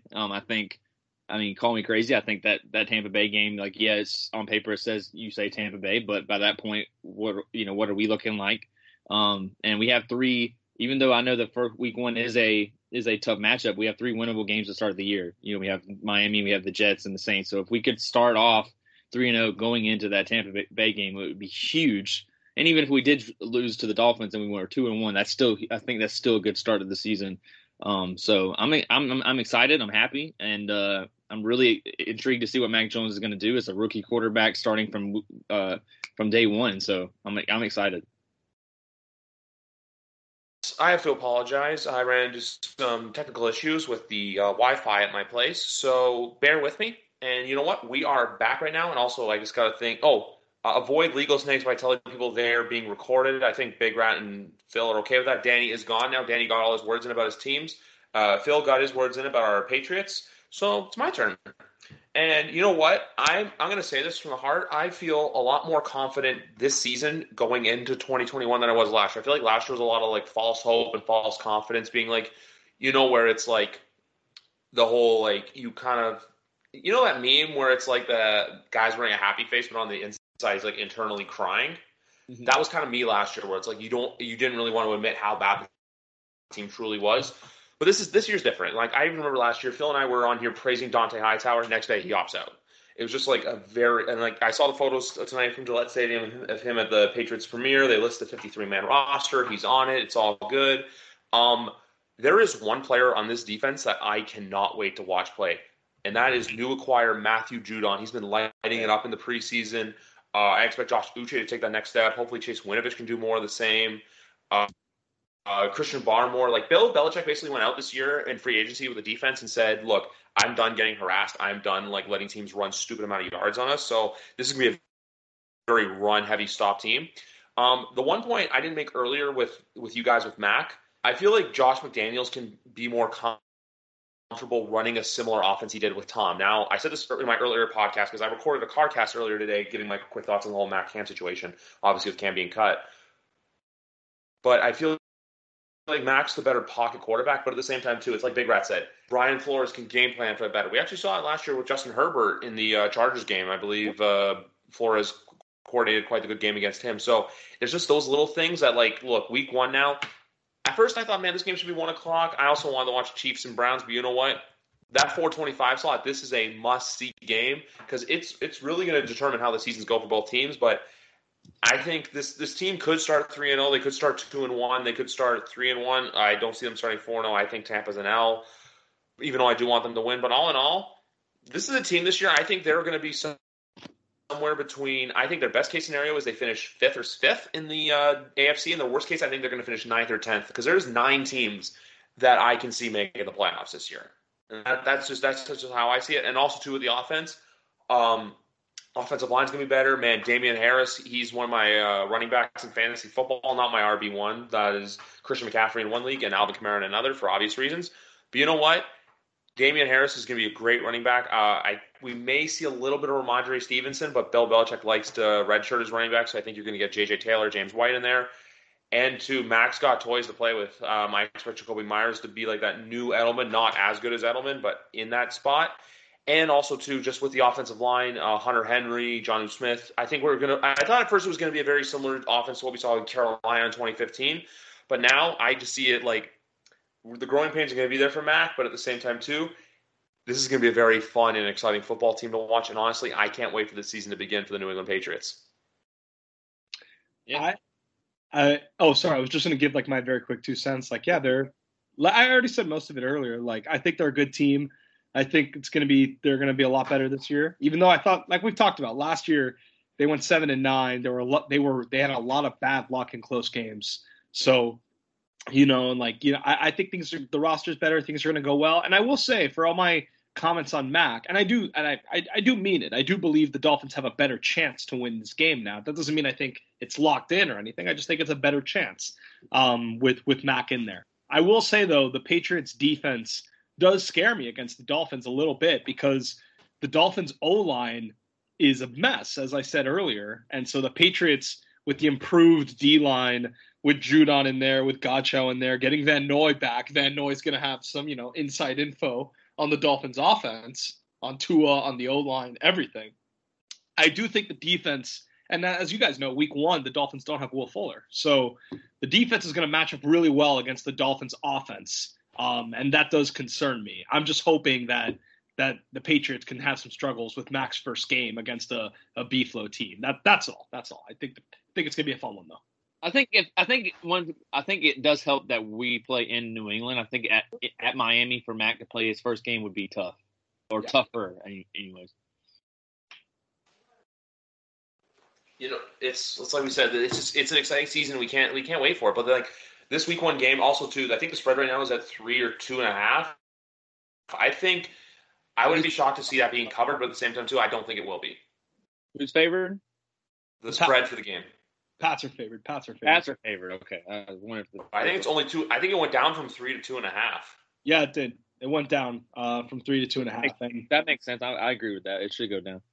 It reeks like the kind of game that will be like coming down to the last possession. Yeah, I think it. I definitely expect it to be. I mean, unless something changes between now and there, I think it's going to be not a shootout. I think it's going to be a close game.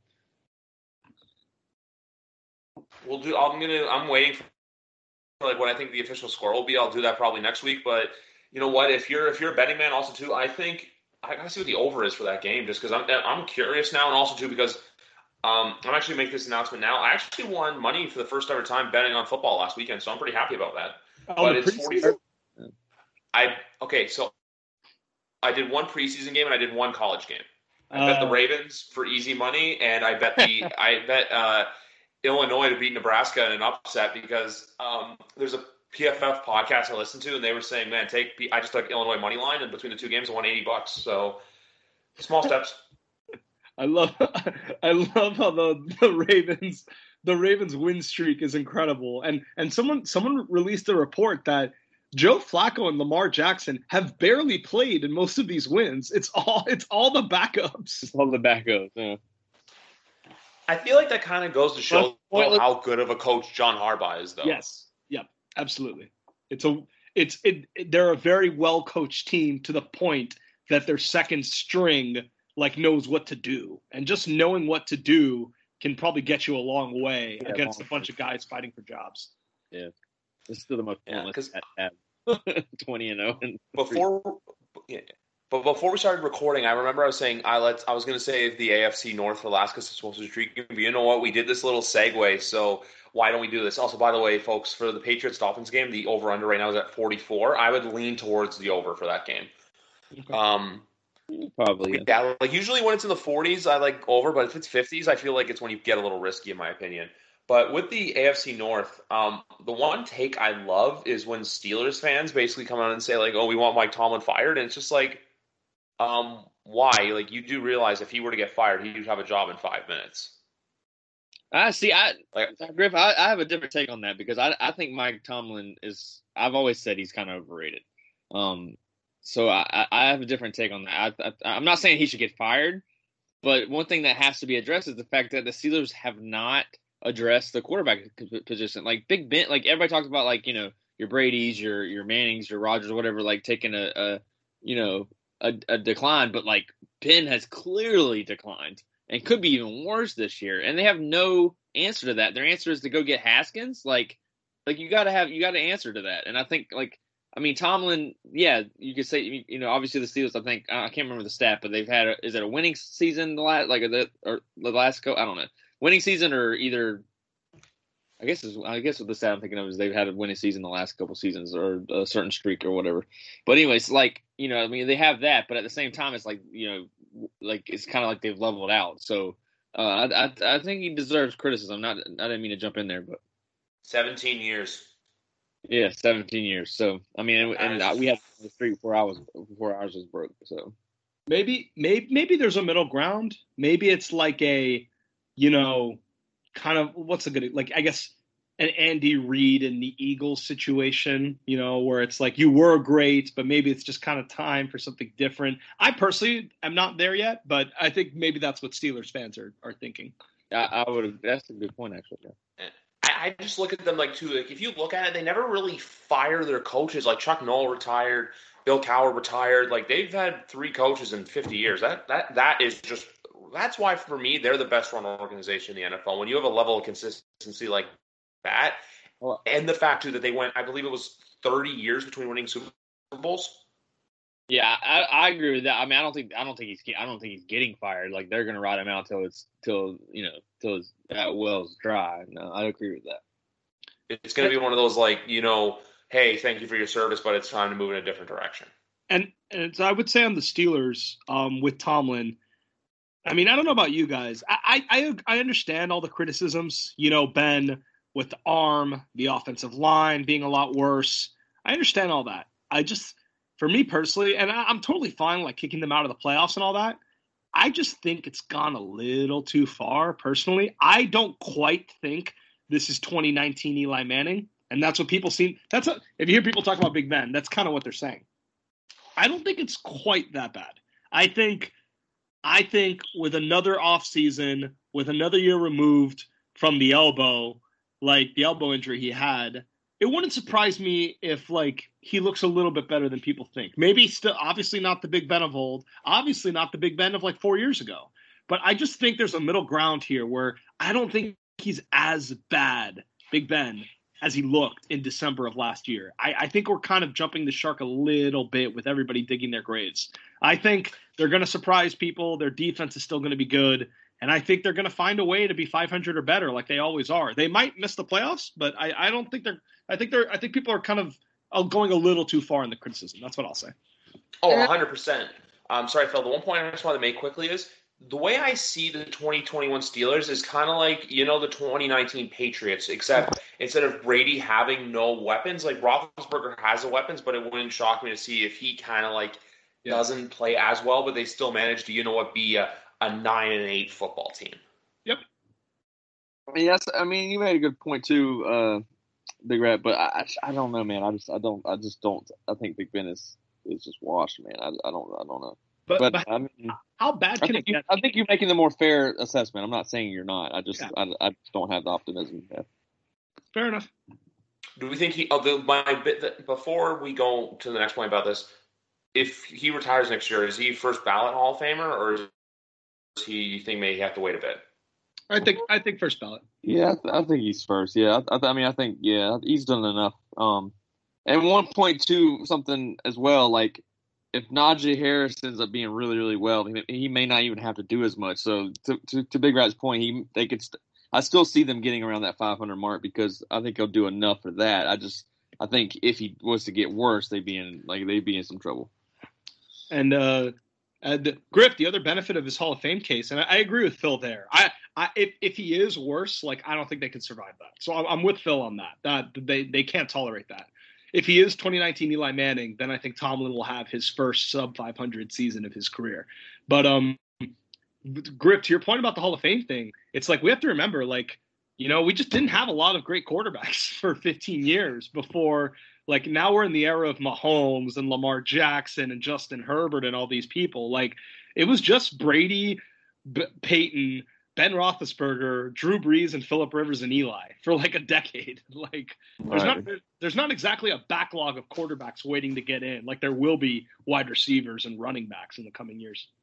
The one point I wanted to make about that is, in the 2020 AFC Championship game, that was the Titans and Chiefs. That was the first AFC Championship game not to feature either one of Ben Brady or Peyton Manning. It's crazy. Yeah. Yeah, in like 20 years. Yeah, it's ridiculous. Yeah. And that's why I think, like, that's the not that we were really talking about him, but that's what's so crazy about, like, Phillip Rivers is, like, Phillip Rivers, what would he have done had he not had to face all three of the quarterbacks? You know, he just had what would have happened if he had been in the NFC? You know, it's like, you know, Phillip Rivers, I don't know, it just made me think of that. That's fair. No, it's 100% fair. It's one of those, like, it's one of the biggest what-ifs in the NFL for Phillip Rivers. But the only concern I do have with this team is the fact that 4 of their offensive linemen are brand new. That's the biggest concern I do have for this team, apart from Ben, because that's the one thing where I'm like, if Najee Harris isn't the Najee Harris of Alabama, and he kind of like, you know how Derrick Henry took him a couple years to get his footing in the NFL, it could have a similar thing for Najee. That's all. Yeah, no, don't disagree. And I will say, like, just watching him in the preseason, and it's preseason, this is dangerous and stupid and should not rush to conclusions. I will just say, just from my eye, watching Najee, like, didn't quite look like Bama Najee out there. Like, not just because of the offensive line, like, the speed didn't flash off the screen against NFL players like it did against Bama, where he was, like, hurdling over guys and juking out guys. Like, looked a little slower on an NFL field. But preseason, not going to rush to conclusion. We'll see. Yeah, I was a big advocate for Travis Etienne being the best running back going into the draft, but now we won't be able to see that. So, unfortunately, with him being out for the year, but sad. Yeah. Moving on to the Cincinnati. So if we'll rank the standings later, but moving on to the Bengals, as I just want to get on this quickly, it's the same thing I think with Chase, where I think that opting out for 2020 kind of hurt him because, like, man, and even too with them as a whole, like, I'm really concerned about this football team. I'm honestly, like, their offensive line, like, we'll see, but the reports coming out of there from a lot of their beat writers aren't exactly looking positive. Zach Taylor has won, 7 games in 2 years or 6 games? Yeah, I think so.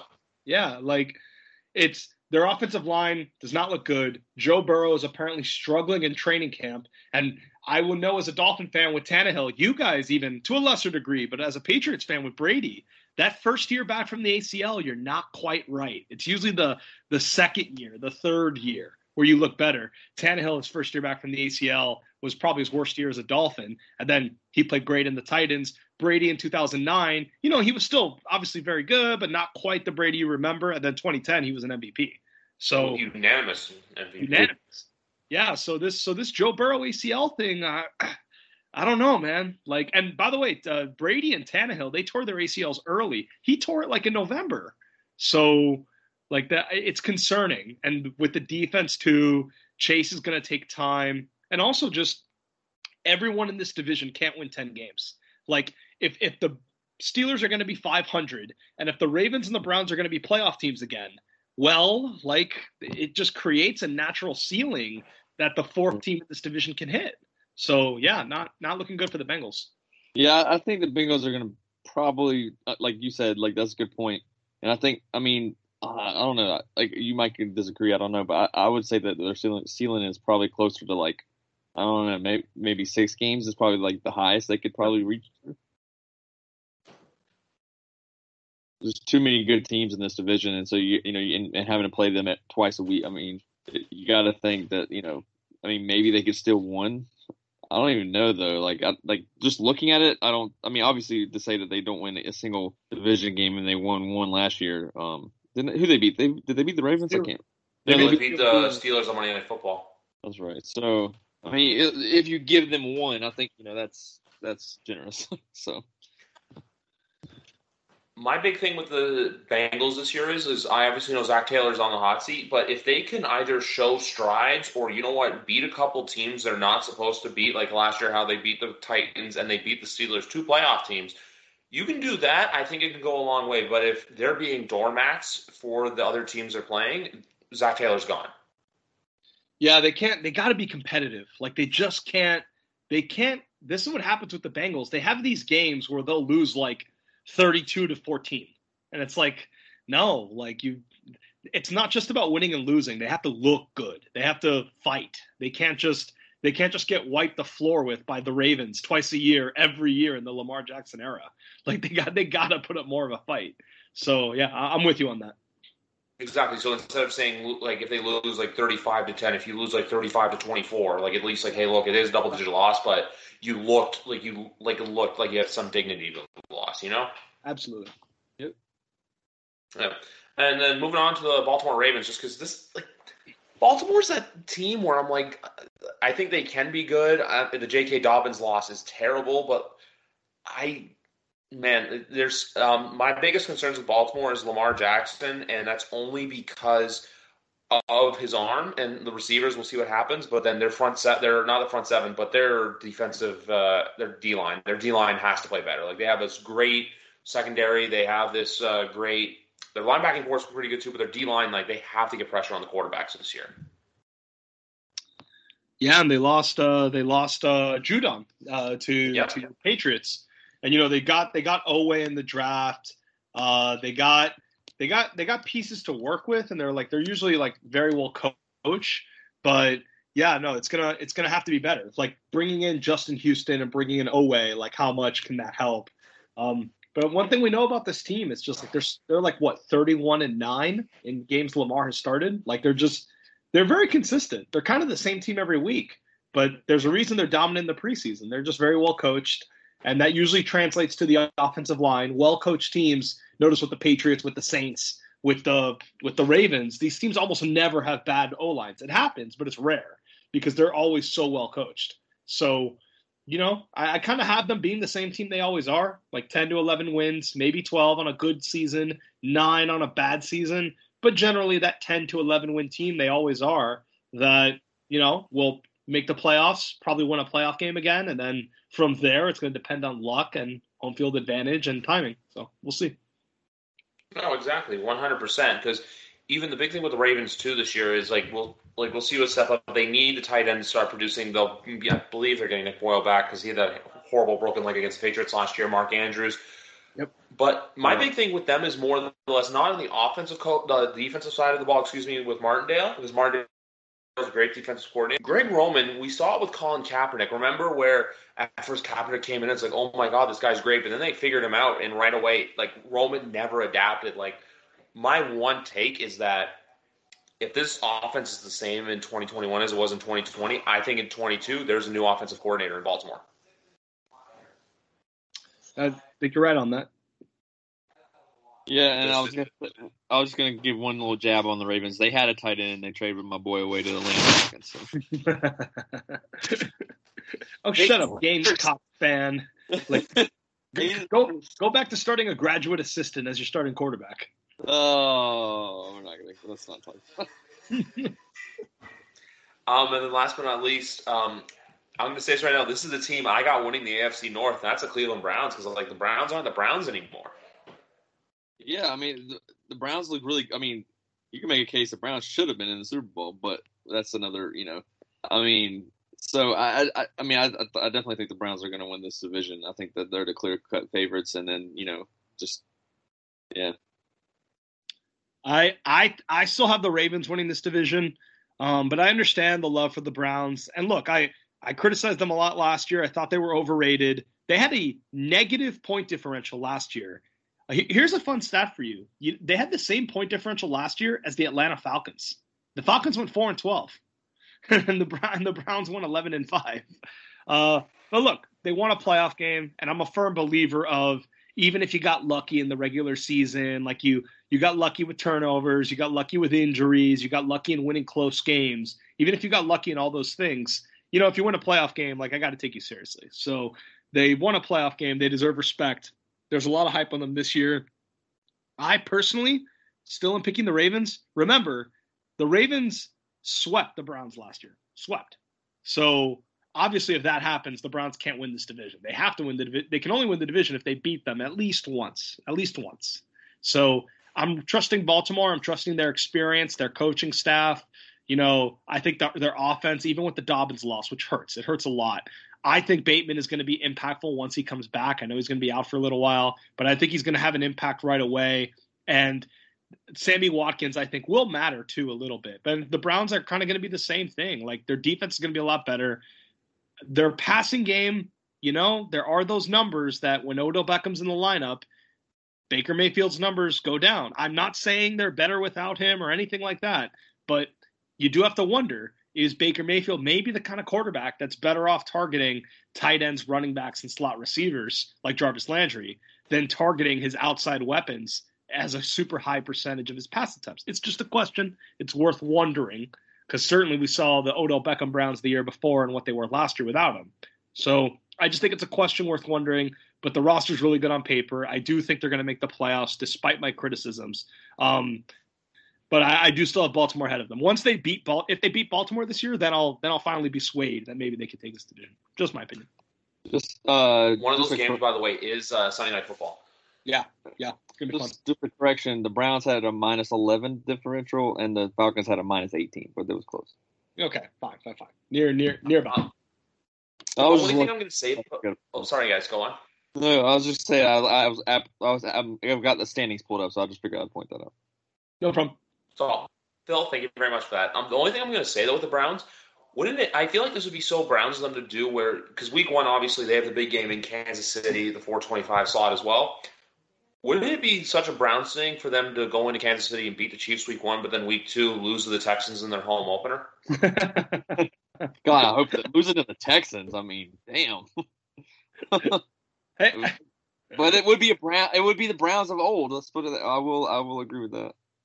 That would be funny. I would get a kick out of that. Yeah, it would just be so Browns where it's like, yeah, they had this big week one win. You don't want to know they just took down Patrick Mahomes, and then you lose to Davis Mills or Tyrod Taylor. Yep.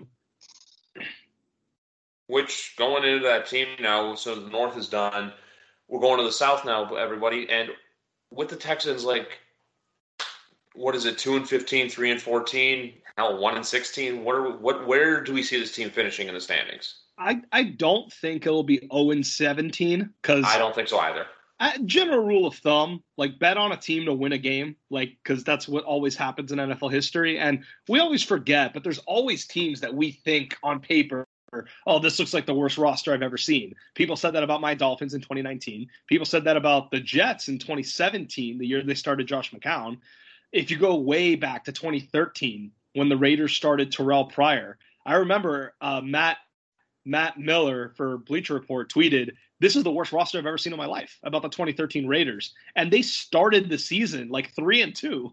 Like, it's easy. It's easier to win games than people think. And there's 17 games now.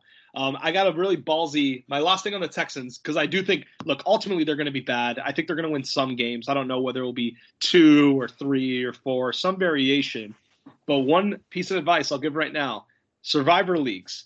If you're in a Survivor league that has 2 losses, like mine does that, where you have 2 losses, and the tiebreaker is longest winning streak. So historically, a smart thing to do is to make a very risky pick in week 1, because if you lose it, you're not out for the season. You still have another loss left. And also, the tiebreaker is longest winning streak. So if you lose a second time, like very late in the season, your winning streak will be longer than everyone else's because your initial loss was in week 1. And we know the thing with Survivor, you don't want to use the Bucs or the Chiefs in week 1. You want to save them for later in the year. Houston Texans in week 1, they play the Jaguars in Houston. Last year, the Jaguars in week 1 played the Colts.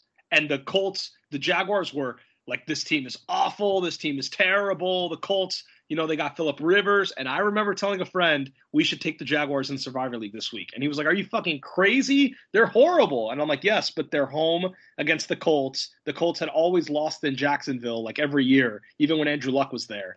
Like, if the Jags are going to win a game, this is the game they win. And sure enough, the Jags won that game, and they lost 15 straight games.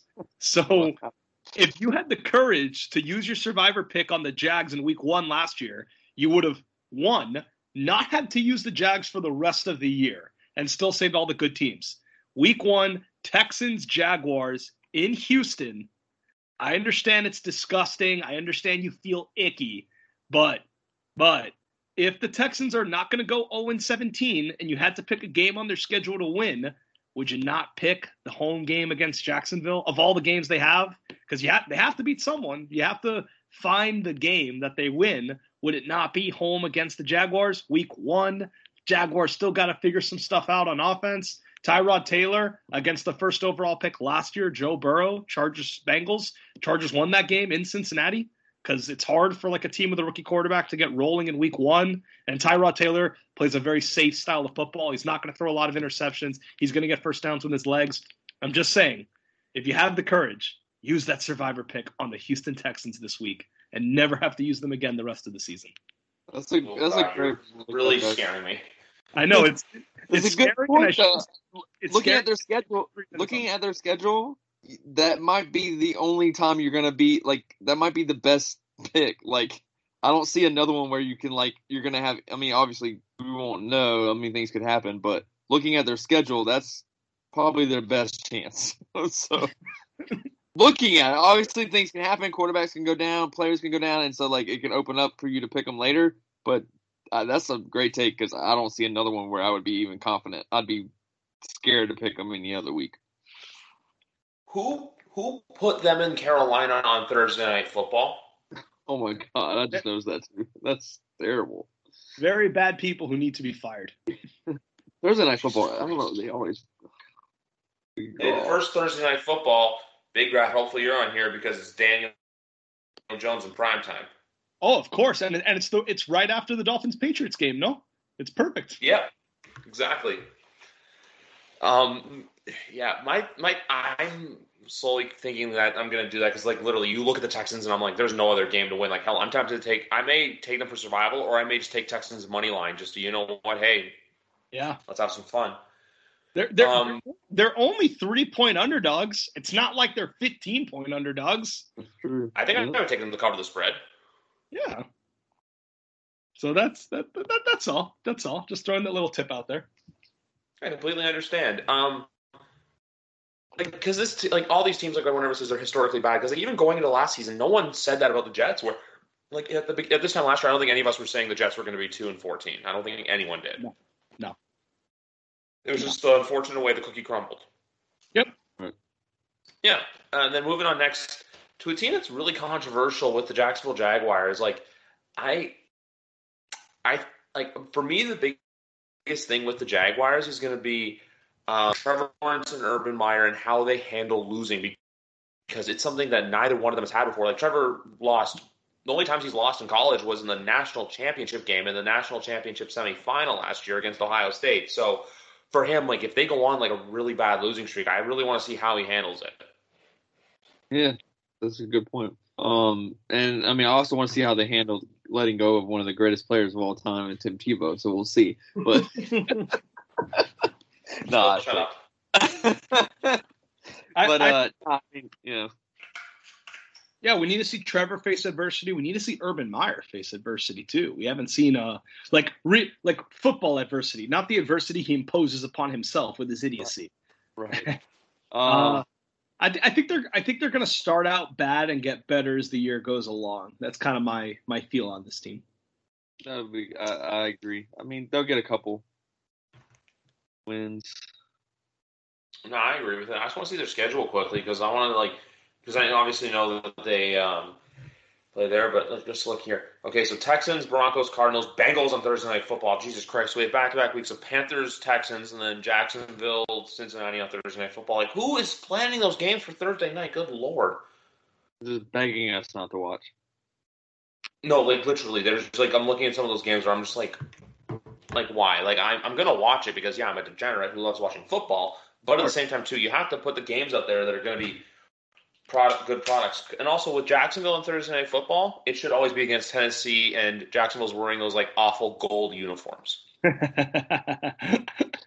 Yeah, that's why it's annoying. It's because it's not because we won't watch. It's no, we have to watch. We will watch. So make it fun for us. Oh. Exactly, 100%. But no, with just going to Jacksonville's win ceiling floor, I think I think 6-11 or maybe I think 6-11 is like their ceiling, maybe 7-10. Yeah, that would shock me though. Yeah, same here. I wouldn't expect it, but as a ceiling, yeah, I can see it. Yeah, my realistic expectation for them is probably, I'd say, 4-13. Yeah, that would be where I would have them. Yeah, 4 wins, including a loss to the Houston Texans. Right. Exactly.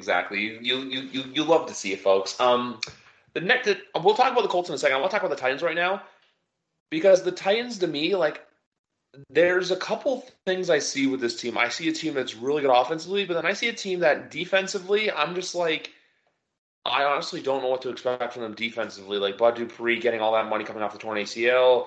They obviously drafted Caleb Farley with the back problems. They basically have a brand new secondary back there. Well, also adding in Janoris Jenkins and stuff. So I'm interested to see this team. Like I said, I think they'll be good for offensively. It's just, I think their defense, they're going to have a lot of close games. Like, if you guys forget from last year, they had 2 games against the Titans where they had the Titans had 2 games against the Texans, which I believe one or both went to overtime. They both did. Yeah, exactly. I think the second one came down to like the very last play of regulation. But you get the point.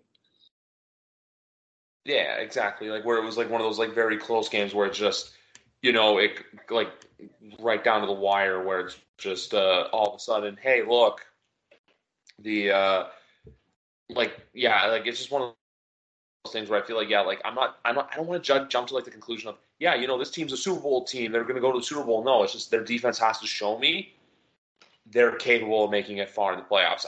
After the whole stuff with the Colts today, I was going to have the Colts winning the division going into today's show.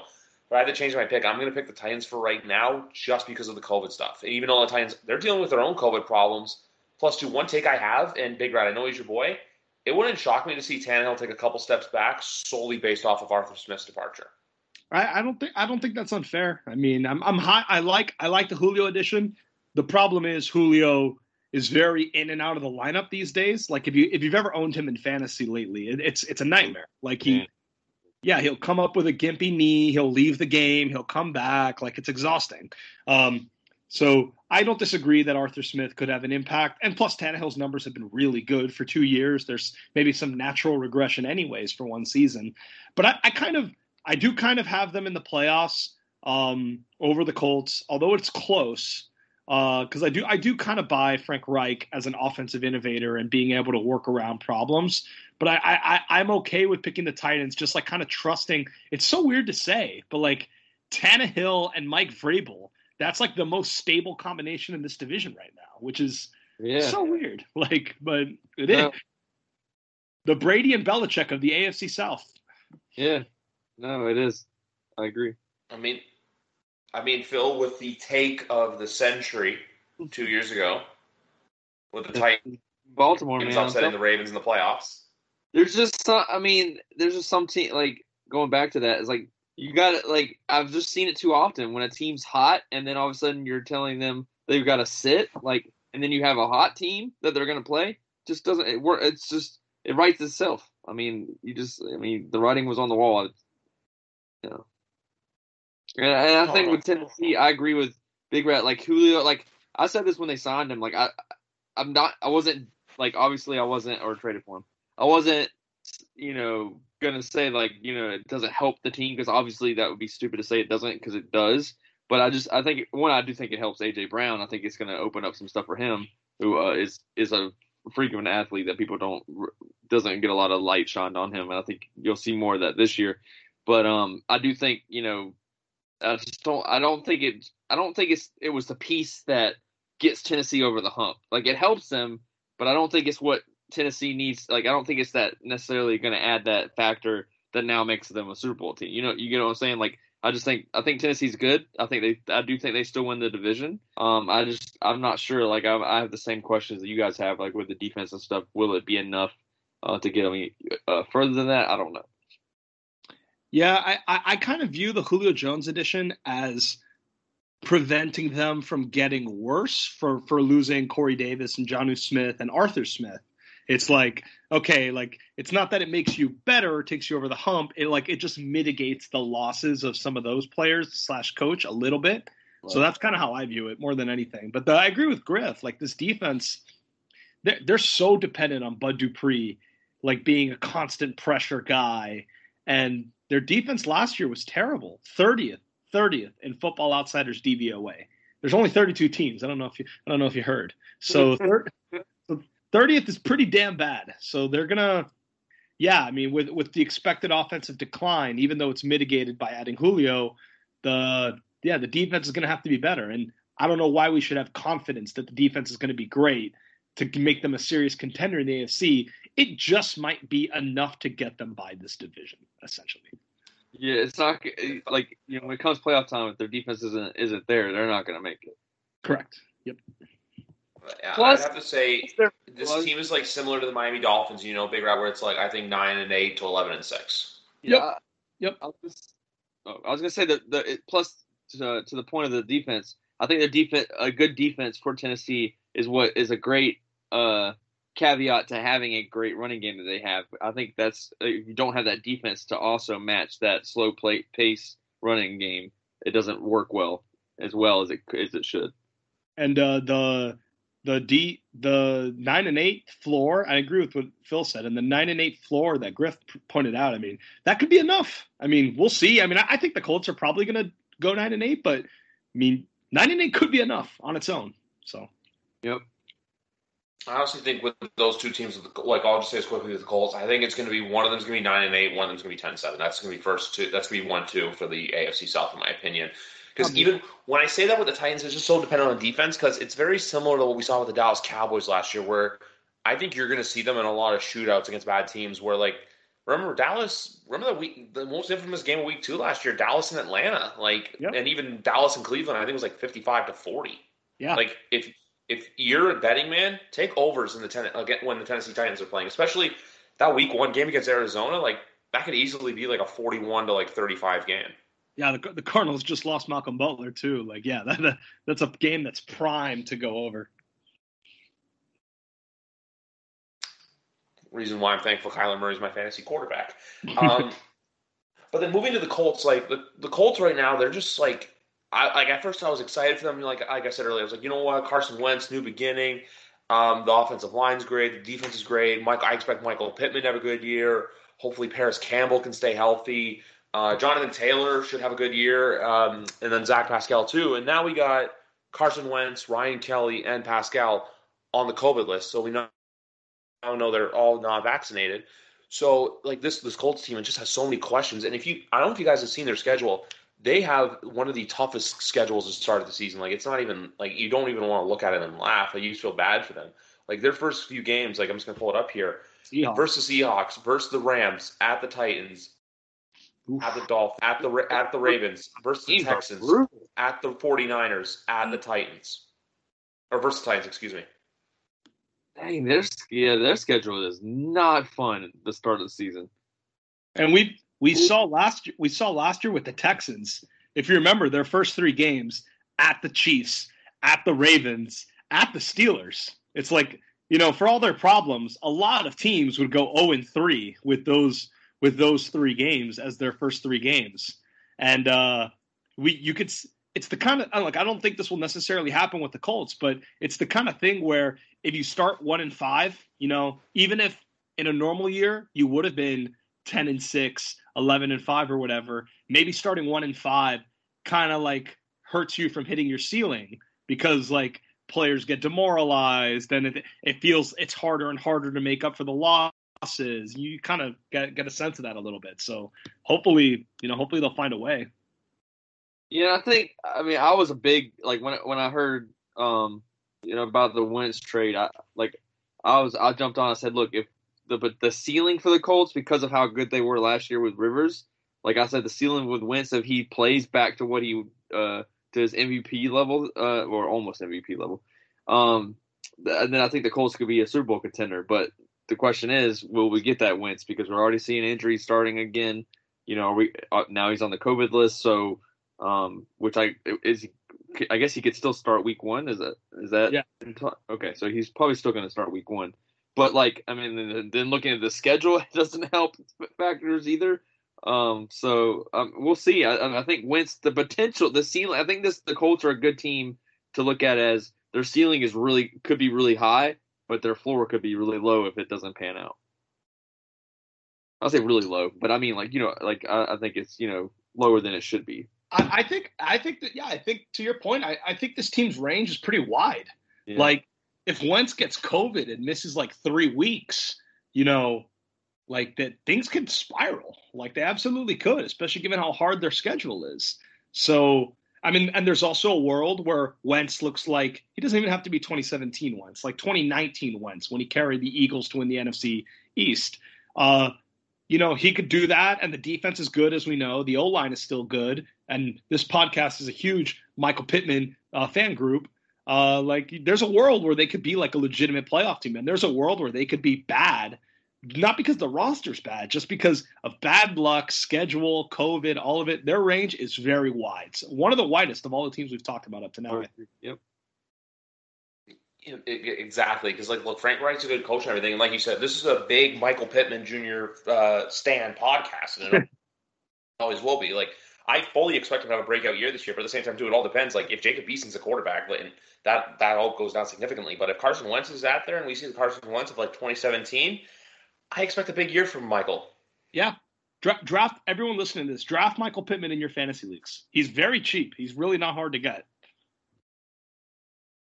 No, I couldn't have said it better myself. But moving on to the AFC West quickly, the first one team I want to talk about is the Vegas Raiders, because honestly, I just see another bad season for them, and I don't see Gruden getting fired. I think he's there to stay, especially with his contract. I think it's Mike Mayock gone at the end of the season, not only with the bad drafting, but I feel like Gruden's just going to look for basically he'll blame anyone but himself for the downfall of the organization, and Mike Mayock's just going to be there. And he's like, all right, man, Mike, you're gone.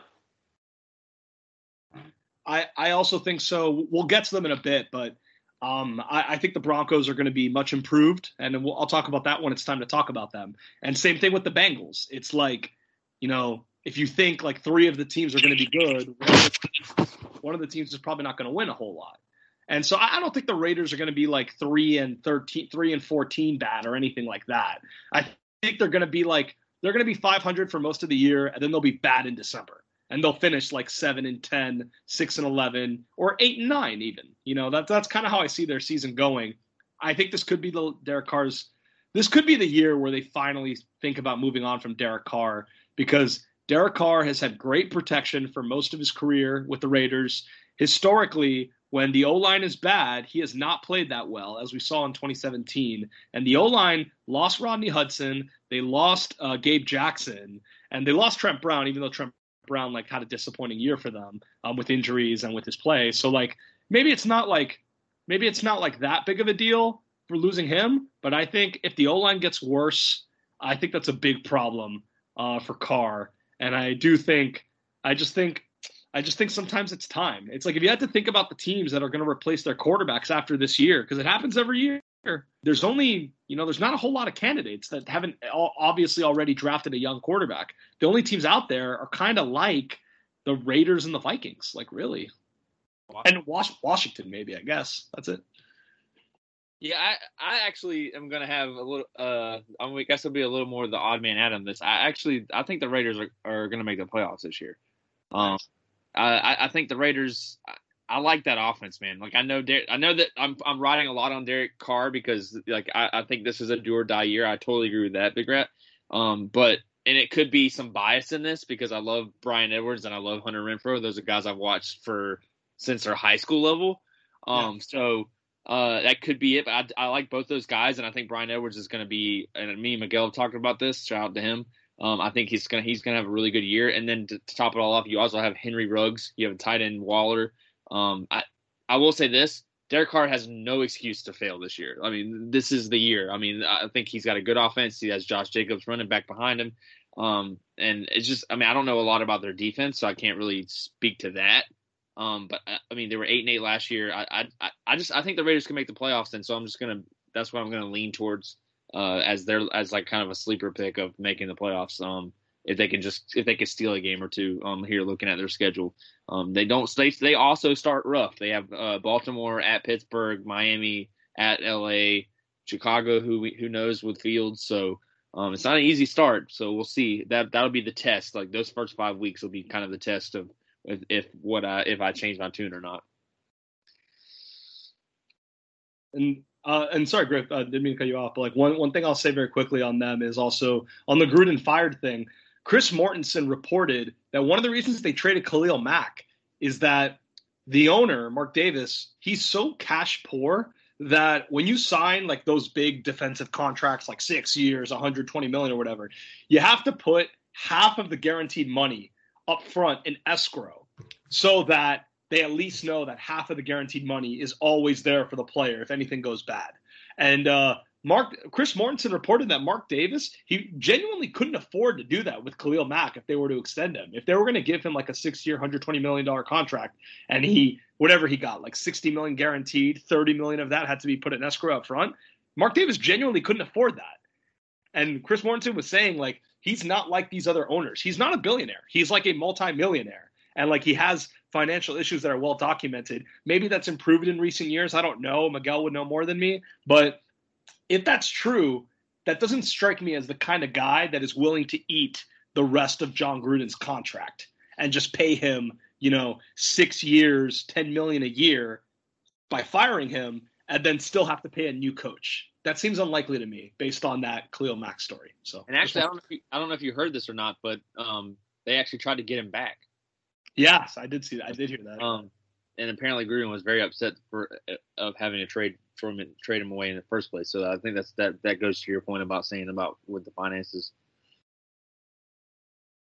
My whole thing with the Gruden thing is, and because this got brought up to me too, because you guys obviously know this. I know the NFC preview that's coming next Monday. I'll reveal the guests for those at the end of the show. But with the Raiders and the Bears, it's a very similar thing where these aren't billionaire owners who own the team. These are mom and pop shop owners who it's just passed down within the family. So I think eventually once, like it was meant documented with the Bears, that the Bears are probably going to sell once Virginia McCaskey passes away because they're going to have to do it to pay off the escrow for the franchise. Once Al Davis's widow, I'm blanking on her name, once she goes, Mark's going to have to sell the team just to or he may have to sell the team just to help pay off some of the finances and stuff, these are just things to consider when it comes to the Raiders organization. I only had my Mike Mayock take from earlier because I feel like Gruden and Davis are so buddy-buddy, and it's kind of like Gruden's running the show. Plus, too, if you look at Mike Mayock's track record, like Cleveland Ferrell wasn't even practicing with the first team during training camp. Neither was Damon Arnett. Those are 2 first-round picks. And even this year, too, Alex Leatherwood was a very big reach in the first round of the draft. So I feel like Mayock's been having this weird strategy where if you look at all of his first-round picks, it's all either Clemson, Bama, or Ohio State players. Yeah, which is crazy. I mean, and it can sometimes work to your benefit. Like that's how you get Hunter Renfrow, who was a steal in the 5th round because he is really good. To back Phil's point, but yeah, it's definitely dangerous. You can reach when you're right, but when you reach and you get laughed at and you're proven wrong, yeah, it's tough.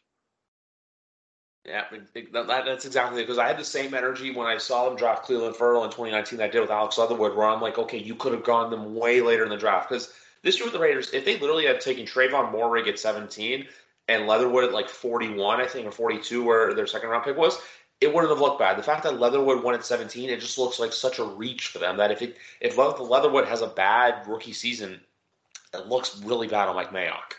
And I think to your point on Gruden, running the show and him and Mark Davis, that's why I think it's especially do or die for Derek Carr, because I don't think they're going to want to fire Gruden because of the finances that we've talked about a lot. They gave him a big contract. And so I think if Gruden's bad again, some football fans are asking, well, I mean, how could he survive 4 years of not making the playoffs aside from money? The easy thing to do is, hey, we need a new change at quarterback. And, that could be how you transition to the next era of Gruden's contract. Give me a young quarterback. Let me develop him. Give us a year to get it together and then go from there. Going back to the Bears point, it's like Matt Nagy right now with Justin Fields. Yeah. Very similar. Yeah, very, very similar. I want to move on to the Broncos next because I don't know if you guys know this by now, but I'm not a Drew Lock fan at all. But them starting Teddy, well, two things. One, this is a coach who I think will get fired at the end of the year in Fangio. Like, I know he's a great defensive coordinator. I just think it's like the whole Todd Bowles thing. Great coordinator. He's not that good of a head coach, though, in my opinion. So we'll see what happens. But this team is just so – they're interesting to me now with Teddy at quarterback. Like, I feel like Teddy – he can be good. He may not be good. The fact, too, that Carolina was an awful contract for the Panthers that basically Sean Payton just talked them into. But him with Denver, it's going to be one of those very interesting things to see where I feel like it can go either way. I feel like this could be potentially a fringe playoff team now, or they're 6-11 again. I feel like it's either way because they need a lot of their guys to step up. Like Jerry Jeudy last year, the amount of catchable balls that he dropped or couldn't get to was astonishing. So they need the two of them to go, and then plus two, when you look at it from fantasy perspectives, hopefully Noah Fant can have a solid third year. I think by the end of the season, Javonte Williams from North Carolina will be RB1 for them. My biggest questions for them really is just quarterback and offensive lineman and how those two positions hold up. Yeah, I think Denver would have been the team, and I think they were mentioned in the rumors and stuff. The Denver is a team I could see taking the risk with Watson. I think that would be the team that I think would make the most sense taking that risk at the level that things are now. But yeah, like Bridgewater, I don't hate Bridgewater. I mean, I feel bad for him, the fact that he got hurt and he just hasn't been able to really rise since that. I mean, I think in New Orleans it was a good situation. That's why it worked there for a little while Breeze was out. But and I actually used him in fantasy for a couple of weeks during that, so I appreciate him for that. But I don't know with Denver. I kind of think they're just going to kind of be at the same spot they were last year. I just don't see them really climbing up higher than that. Okay, so this is where I will be a little contrarian relative to the podcast now. This time, I'm high on this team, and I think they're going to make the playoffs. Essentially, we're flipping what me and Griff on the Raiders, and Phil took the other side, and now I'm doing the reverse for the Broncos. So I agree with all the concerns, and I agree with the concerns of Fangio. But I think this team is going to surprise people. I think they're going to make the playoffs. I think they can go 10-7. I think this is the team that's not in the playoffs that will make the playoffs. That's not counting my Dolphins or the Patriots, of course. I think it's this team, and I'll explain. So I think this defense is going to be elite. I know you guys talked about it a little bit, but I think it is going to be stellar. They got Von Miller back. Bradley Chubb is coming back. They added Kyle Fuller in free agents in the free agency after he got cut by the Bears, and they drafted Patrick Surtain, and Justin Simmons is already like one of the best safeties in the NFL. Like, I think this team is loaded. I think Vic Fangio has been building to this for a few years. A lot of the other cornerbacks that they relied on last year, the young guys like Michael Ojemudia and Bryce Callahan and all these guys all like played well, but they were put in high profile roles because of injuries to other players.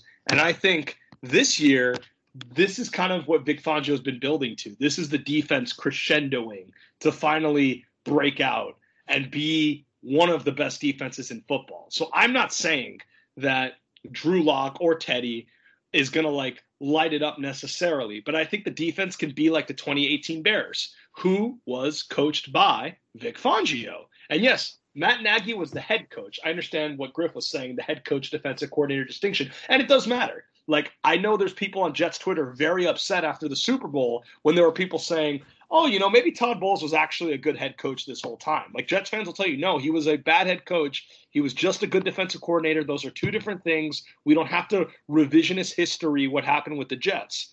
I get that. But remember, Matt Nagy might be fired too. Like, we see this all the time. A coach can eventually get fired but still make the playoffs. So I agree, Fangio is probably going to get fired at some point in the next few years. But it wouldn't surprise me if he does like what Doug Marrone did his first year with the Jaguars. I think the defense is going to be great. I think their secondary is really, really good. Their D-line is going to be really, really good. I think their play calling is going to be really, really good on the defensive side. And offensively, I think a lot of these young receivers are ready to break out. Jerry Jeudy, we talked about this with Michael Pittman. I feel the same way about Jeudy to a lesser degree, but these second-year wide receivers like Judy, like KJ Hamler, Courtland Sutton coming back from injury, starting to get a little bit better. He scored a touchdown in their last preseason game, starting to look a little bit like his old self. People forget how good this guy was. This guy made the Pro Bowl in 2019. Like, he's that good, that talented. And so Sutton, Judy, Hamler, and Noah Fant growing even more in that role. The offensive line, Garrett Bowles completely turned his career around last year. And their offensive line last year was bad because, what's his name? David Cushenberry, the LSU center on the national champion team. He was terrible last year, but he was a rookie. Maybe he'll be a lot better in his second year. Remember, the Broncos have Mike Munchak, the offensive line coach that was Pittsburgh's great O-line coach for years. And then once he left Pittsburgh, that's when the Pittsburgh offensive line started playing worse. So I think this offensive line is going to play better. I think the receivers are going to play better. And I think the defense is going to be elite. And I think they can do what the 2018 Bears did. They can have a great defense, questionable quarterback play, but make the playoffs as like a 10-7 kind of team. That is going to be my bold prediction for the year. I can very much understand how this goes wrong. The quarterbacks are not trustworthy. Teddy's like never thrown more than 15 touchdowns in his career in a single season. So he can play bad. Drew Lock could come in and start throwing a bunch of picks. Vic Fangio could fuck up a bunch of close games by punting when he shouldn't, not going for it on fourth down when he needs to, not using his timeouts properly. I see all the ways this can go wrong. But I also see the ways it can go right, and I'm predicting them to be the surprise team this year. And good point. Really good points. I still see the Broncos missing because this next team is my dark horse sleeper for the year, and that is the LA Chargers. I just have so much to say about them. Like, Justin Herbert's like, I've fallen for the guy. He's a great quarterback. They have one of the most improved offensive lines. Defensively, I think they're really good. Hopefully, Derwin James can stay healthy because if they get a healthy James and Bosa with Brandon Staley running the defense, helping with the defense, that's a good team to watch out for. I have a bit of a hot take for who I think could win Offensive Rookie of the Year. This is a far-out prediction, but I honestly think that Rashawn Slater is going to be one of the best offensive rookies in the NFL this year.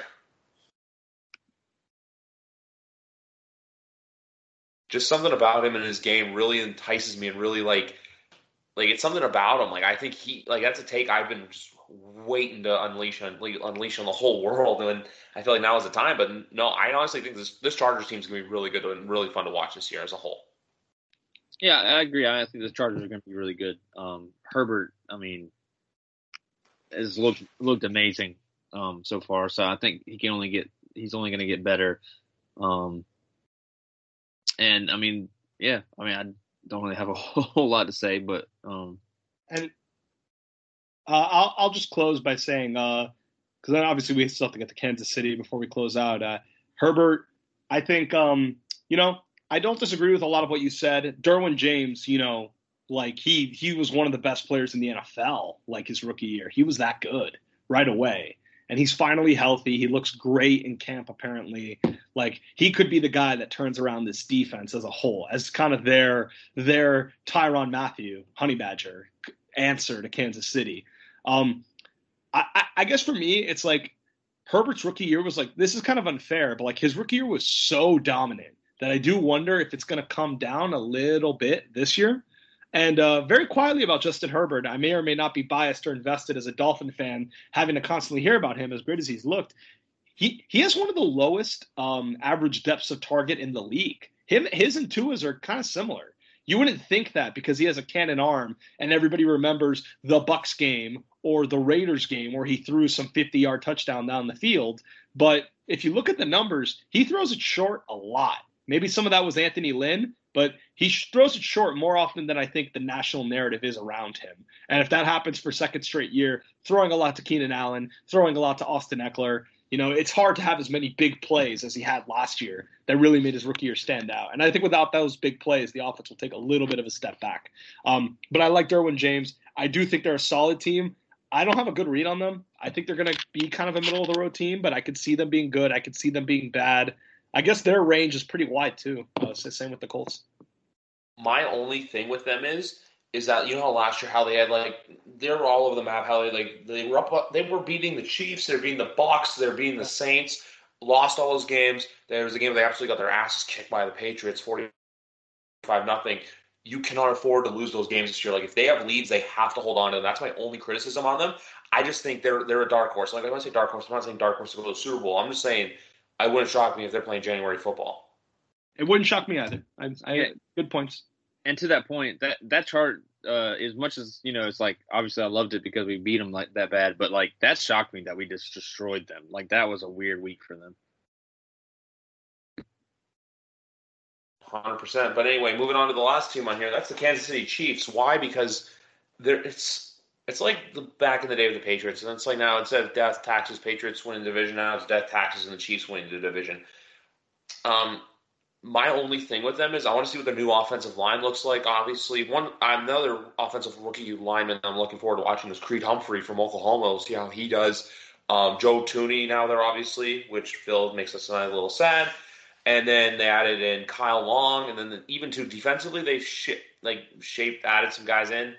But the one player I really want to see be consistent this year is CHE, Clyde Edwards-Helaire. I want to see, because remember last year he was great, but then he really fell off. And also, too, one other note with the Chiefs' offensive line, they get back fellow Canadian and medical doctor Laurent Duvernay-Tardif. So just fun little notes to add in on there. My only thing is, though, I feel like their receiving core has to open up more with guys like Hardman, Demarcus Robinson, Byron Pringle, because I feel like you can't always rely on Hill and Kelsey, even though I know they're some of the best players or the best players in their positions in the league. I feel like Patrick's got to open up the ball more to those guys and get those guys more involved to basically know that, like, look, hey, I can rely on those guys. I don't always have to look for Hill and Kelsey. And I think, and also Orlando Brown, who they also traded for from Baltimore as their left tackle, which should be interesting because, as we all know, Baltimore is the most run-heavy team in the league, and the Cincinnati offense is very, very different. So I wonder if he would be as effective in the Chiefs offense as he was in the Ravens offense, because it is kind of a different role.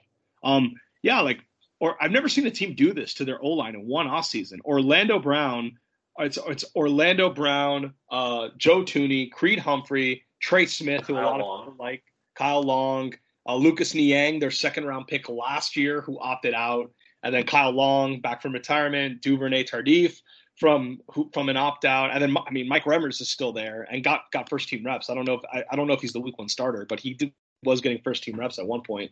So yeah, they revamped their entire O-line. It's drastically different.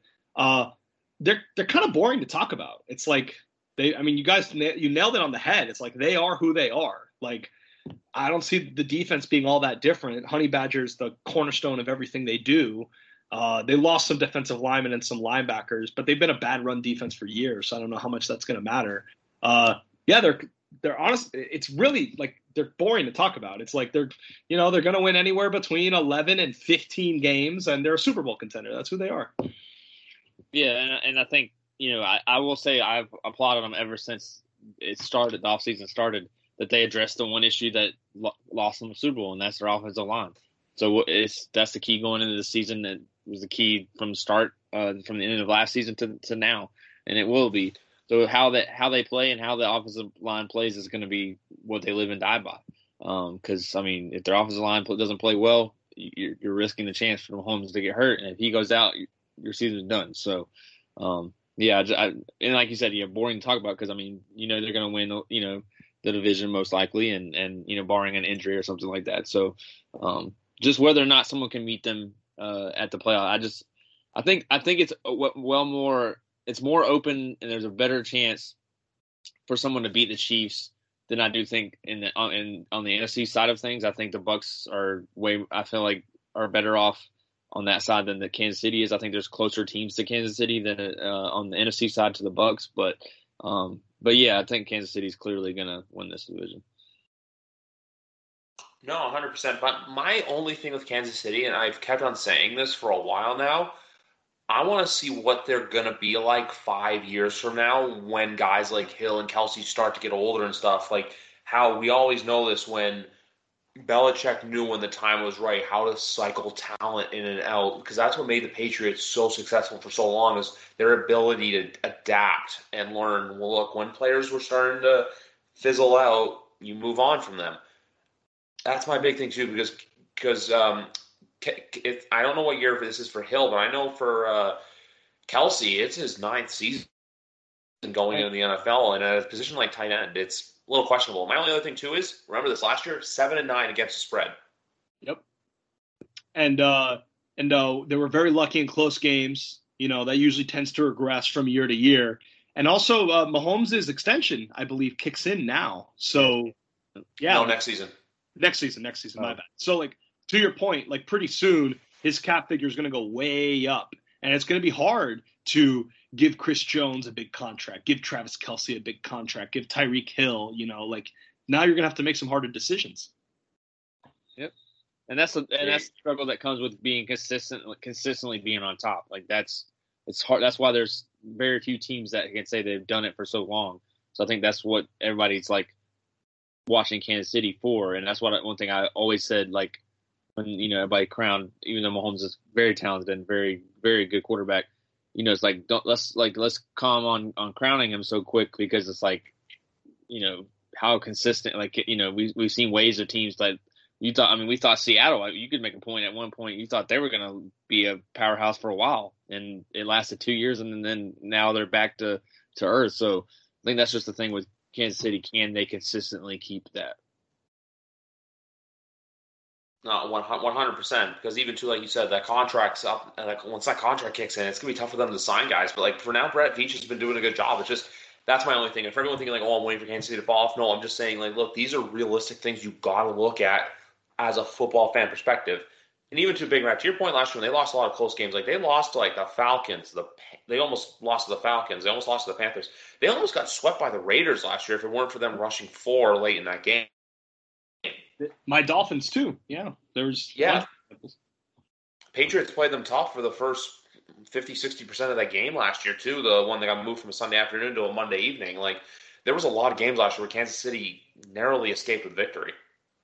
And usually, not always, but usually that regresses from year to year. It didn't happen last year with the Packers. I remember last offseason, people were saying this, the Packers in 2019. They went 13-3. They won a bunch of close games. People thought they were going to regress, and they didn't. But the Packers, they got clear upgrades, in some areas that I don't know that KC did, although obviously the offensive line. So I wonder. They can't afford to be in that many close games again. I'll say that. Yep. I'm looking at their schedule right now for the first month, for the first 7 weeks of the season. It's not tough, but it's going to be interesting. And they have versus the Browns, at the Ravens, versus the Chargers, at the Eagles, versus the Bills, at the football team, at the Titans. Those are some games where I think the only ones more than likely, they'll probably win most of these, but those are a lot of games where I think they're going to have their what's the word I'm looking for? They're going to be in tough. Yeah, for sure. Yep. Yeah, that's the only Eagles game I can look at and say more than likely you'll win that. But I can see them being in close to the Browns, with the Ravens, with the Chargers, the Bills, the football team, even because we'll talk about that in the NFC show. But that is a defense to watch for, and even the Titans too. Because remember, the Titans played them tough in that AFC Championship game 2 years ago. Yeah, they were leading until the last play before halftime. Yeah, Mahomes had a crazy run, and then forever since then it was just don't look back now. Yep, exactly. Yeah. Well, anyway, guys, I got to thank the two of you once again for doing the AFC Preview Show. It was a blast as always. Thank you for Danny for joining us. Unfortunately, he had to go do some other stuff. But some exciting news and notes to name for the season coming up. Next week's NFC Preview Show, it'll be myself, the Trust Fund Manager, Jared, Markeem, Matt Beast. The 4 of us will be here. That's next Monday night, September 6th, to preview the NFC side of the NFL for you. Starting September 12th as well, I will be doing as close to instant post-game reactions to the Patriots as I can. Phil will be a part of that. Other fans, +2, we'll be doing weekly bets, best bets. Danny will get involved in that, and get Big Rat's help if he wants to get involved in that too, to help you guys and ourselves win some money. But anyway, guys, thank you very much for listening to the AFC Preview Show of YWC Football Talk. Gentlemen, I hope you had a blast tonight. Yeah, thanks for having me again. Thanks. It was a good one. Love to hear it, guys. Well, anyway, guys, you guys have a good night. And you know what? If you can smell that in the air, that's football season right around the corner. Have a good one, everybody. Go Dolphins. I'm Jeff Woods, and I'm shining a light on music and the rock stars who make it. He just was one of those people, he stood out. He was a magic guy. He really was a magic guy. We all have faults. He had the same amount of faults as we all have. This is before Led Zeppelin. Robert was full on. I mean, he was Led Zeppelin without the band behind him. He had the hair, the jeans, the whole thing, and he was amazing. The Records and Rockstars podcast, heard around the world and yours to hear wherever you get podcasts. All the episodes from JeffWoodsRadio.com. Did, Will, the Story of People podcast is now available on the Crier Media Network. The first 5 episodes are here and feature some incredible guests that fit into one or all 3 of those categories. Ready? Tara Sloan from the San Jose Sharks Undercurrent podcast at NBC Sports. Marianne Iveson from Iveson Voice and the Let's Take This Outside podcast to talk about the world of outdoors as well as voiceover land. Ariana Hunsicker, future Canadian Paralympic swimmer, already winning tons of awards for this country. Scott McGregor from the Hot Wallet podcast to dumb down the world of crypto, Bitcoin, and NFTs so you don't have to. And Jackie Holowati from Climate Pledge Arena in Seattle, Washington, the first net zero carbon certified arena on the planet. Wherever you get your pods, wherever you watch your pods, and on the Crier Media Network.